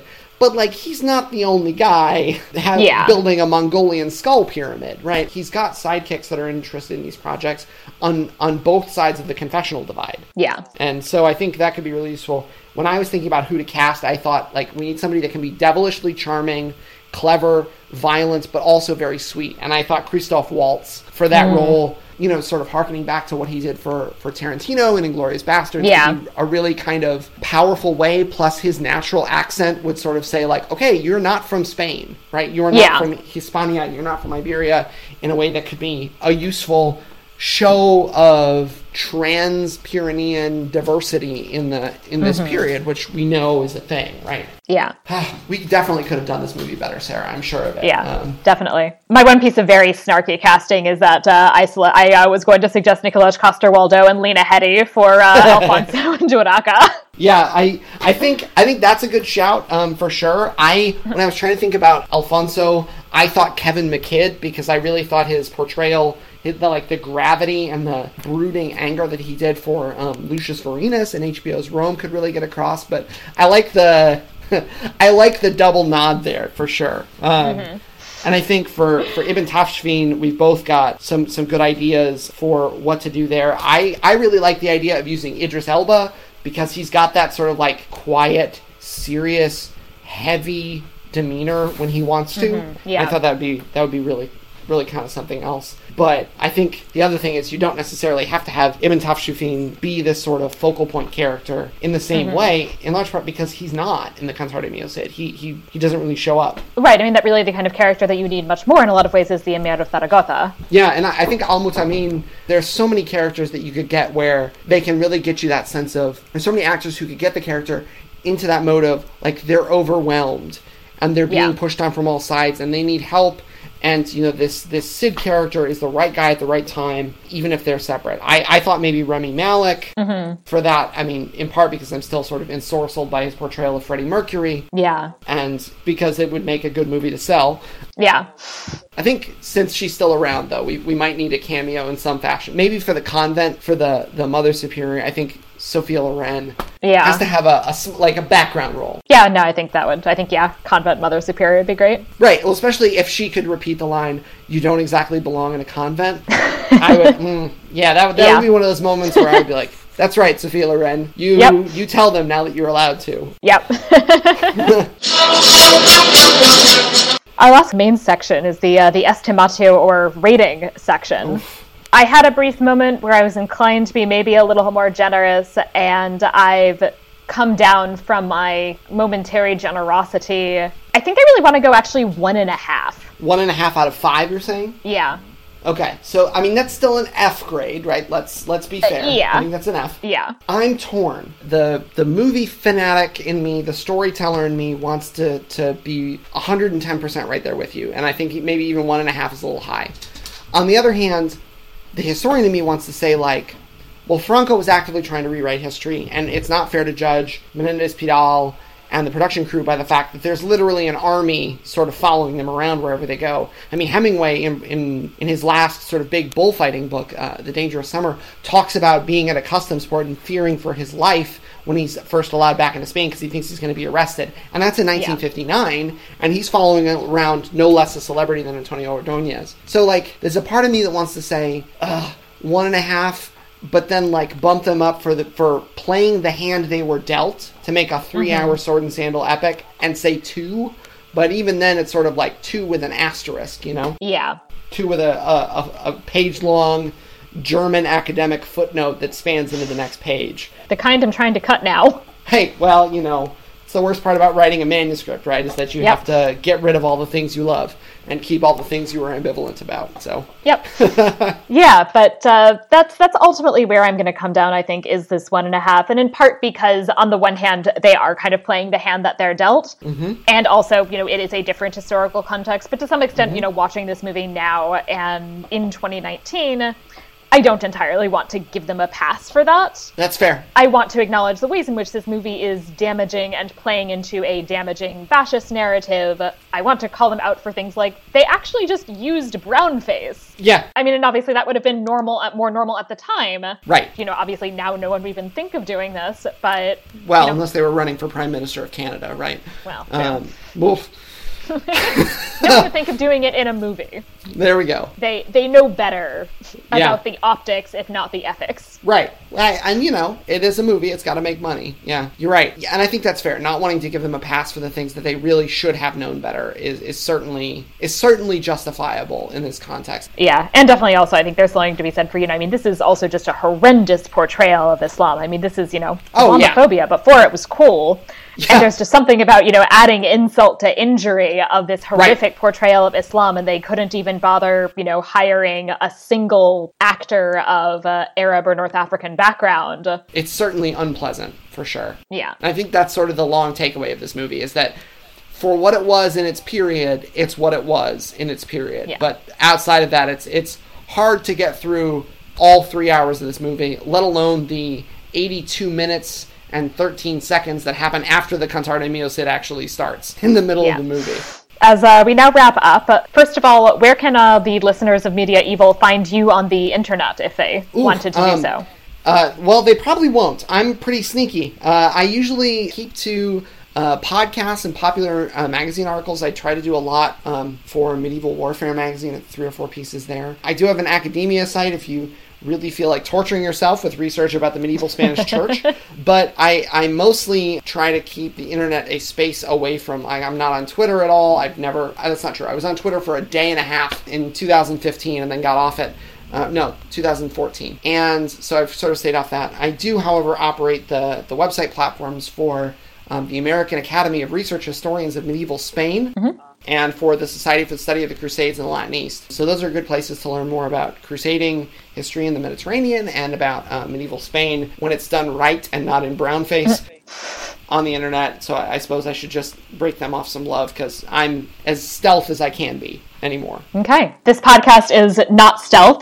You can find us on Twitter at MediaEvilPod, and you can also find us on pretty much all, I think, of the podcatcher apps. So please find us, subscribe, and please especially rate and review us on Apple Podcasts, and I will read new reviews in future episodes. And you can also send me an email at media.evilpod, that's media.evilpod@gmail.com. And because I apparently love to suffer on the internet, you can also find me personally on Twitter at Sarah Iftdecker. So thank you, Kyle, for joining me. Thanks for having me for what my watch says almost as long as the movie itself. So if somebody wants to listen to this as a watch along, I think they might get some mileage out of that. I was just going to make that joke, actually, that this went very long, and it still was not quite as long.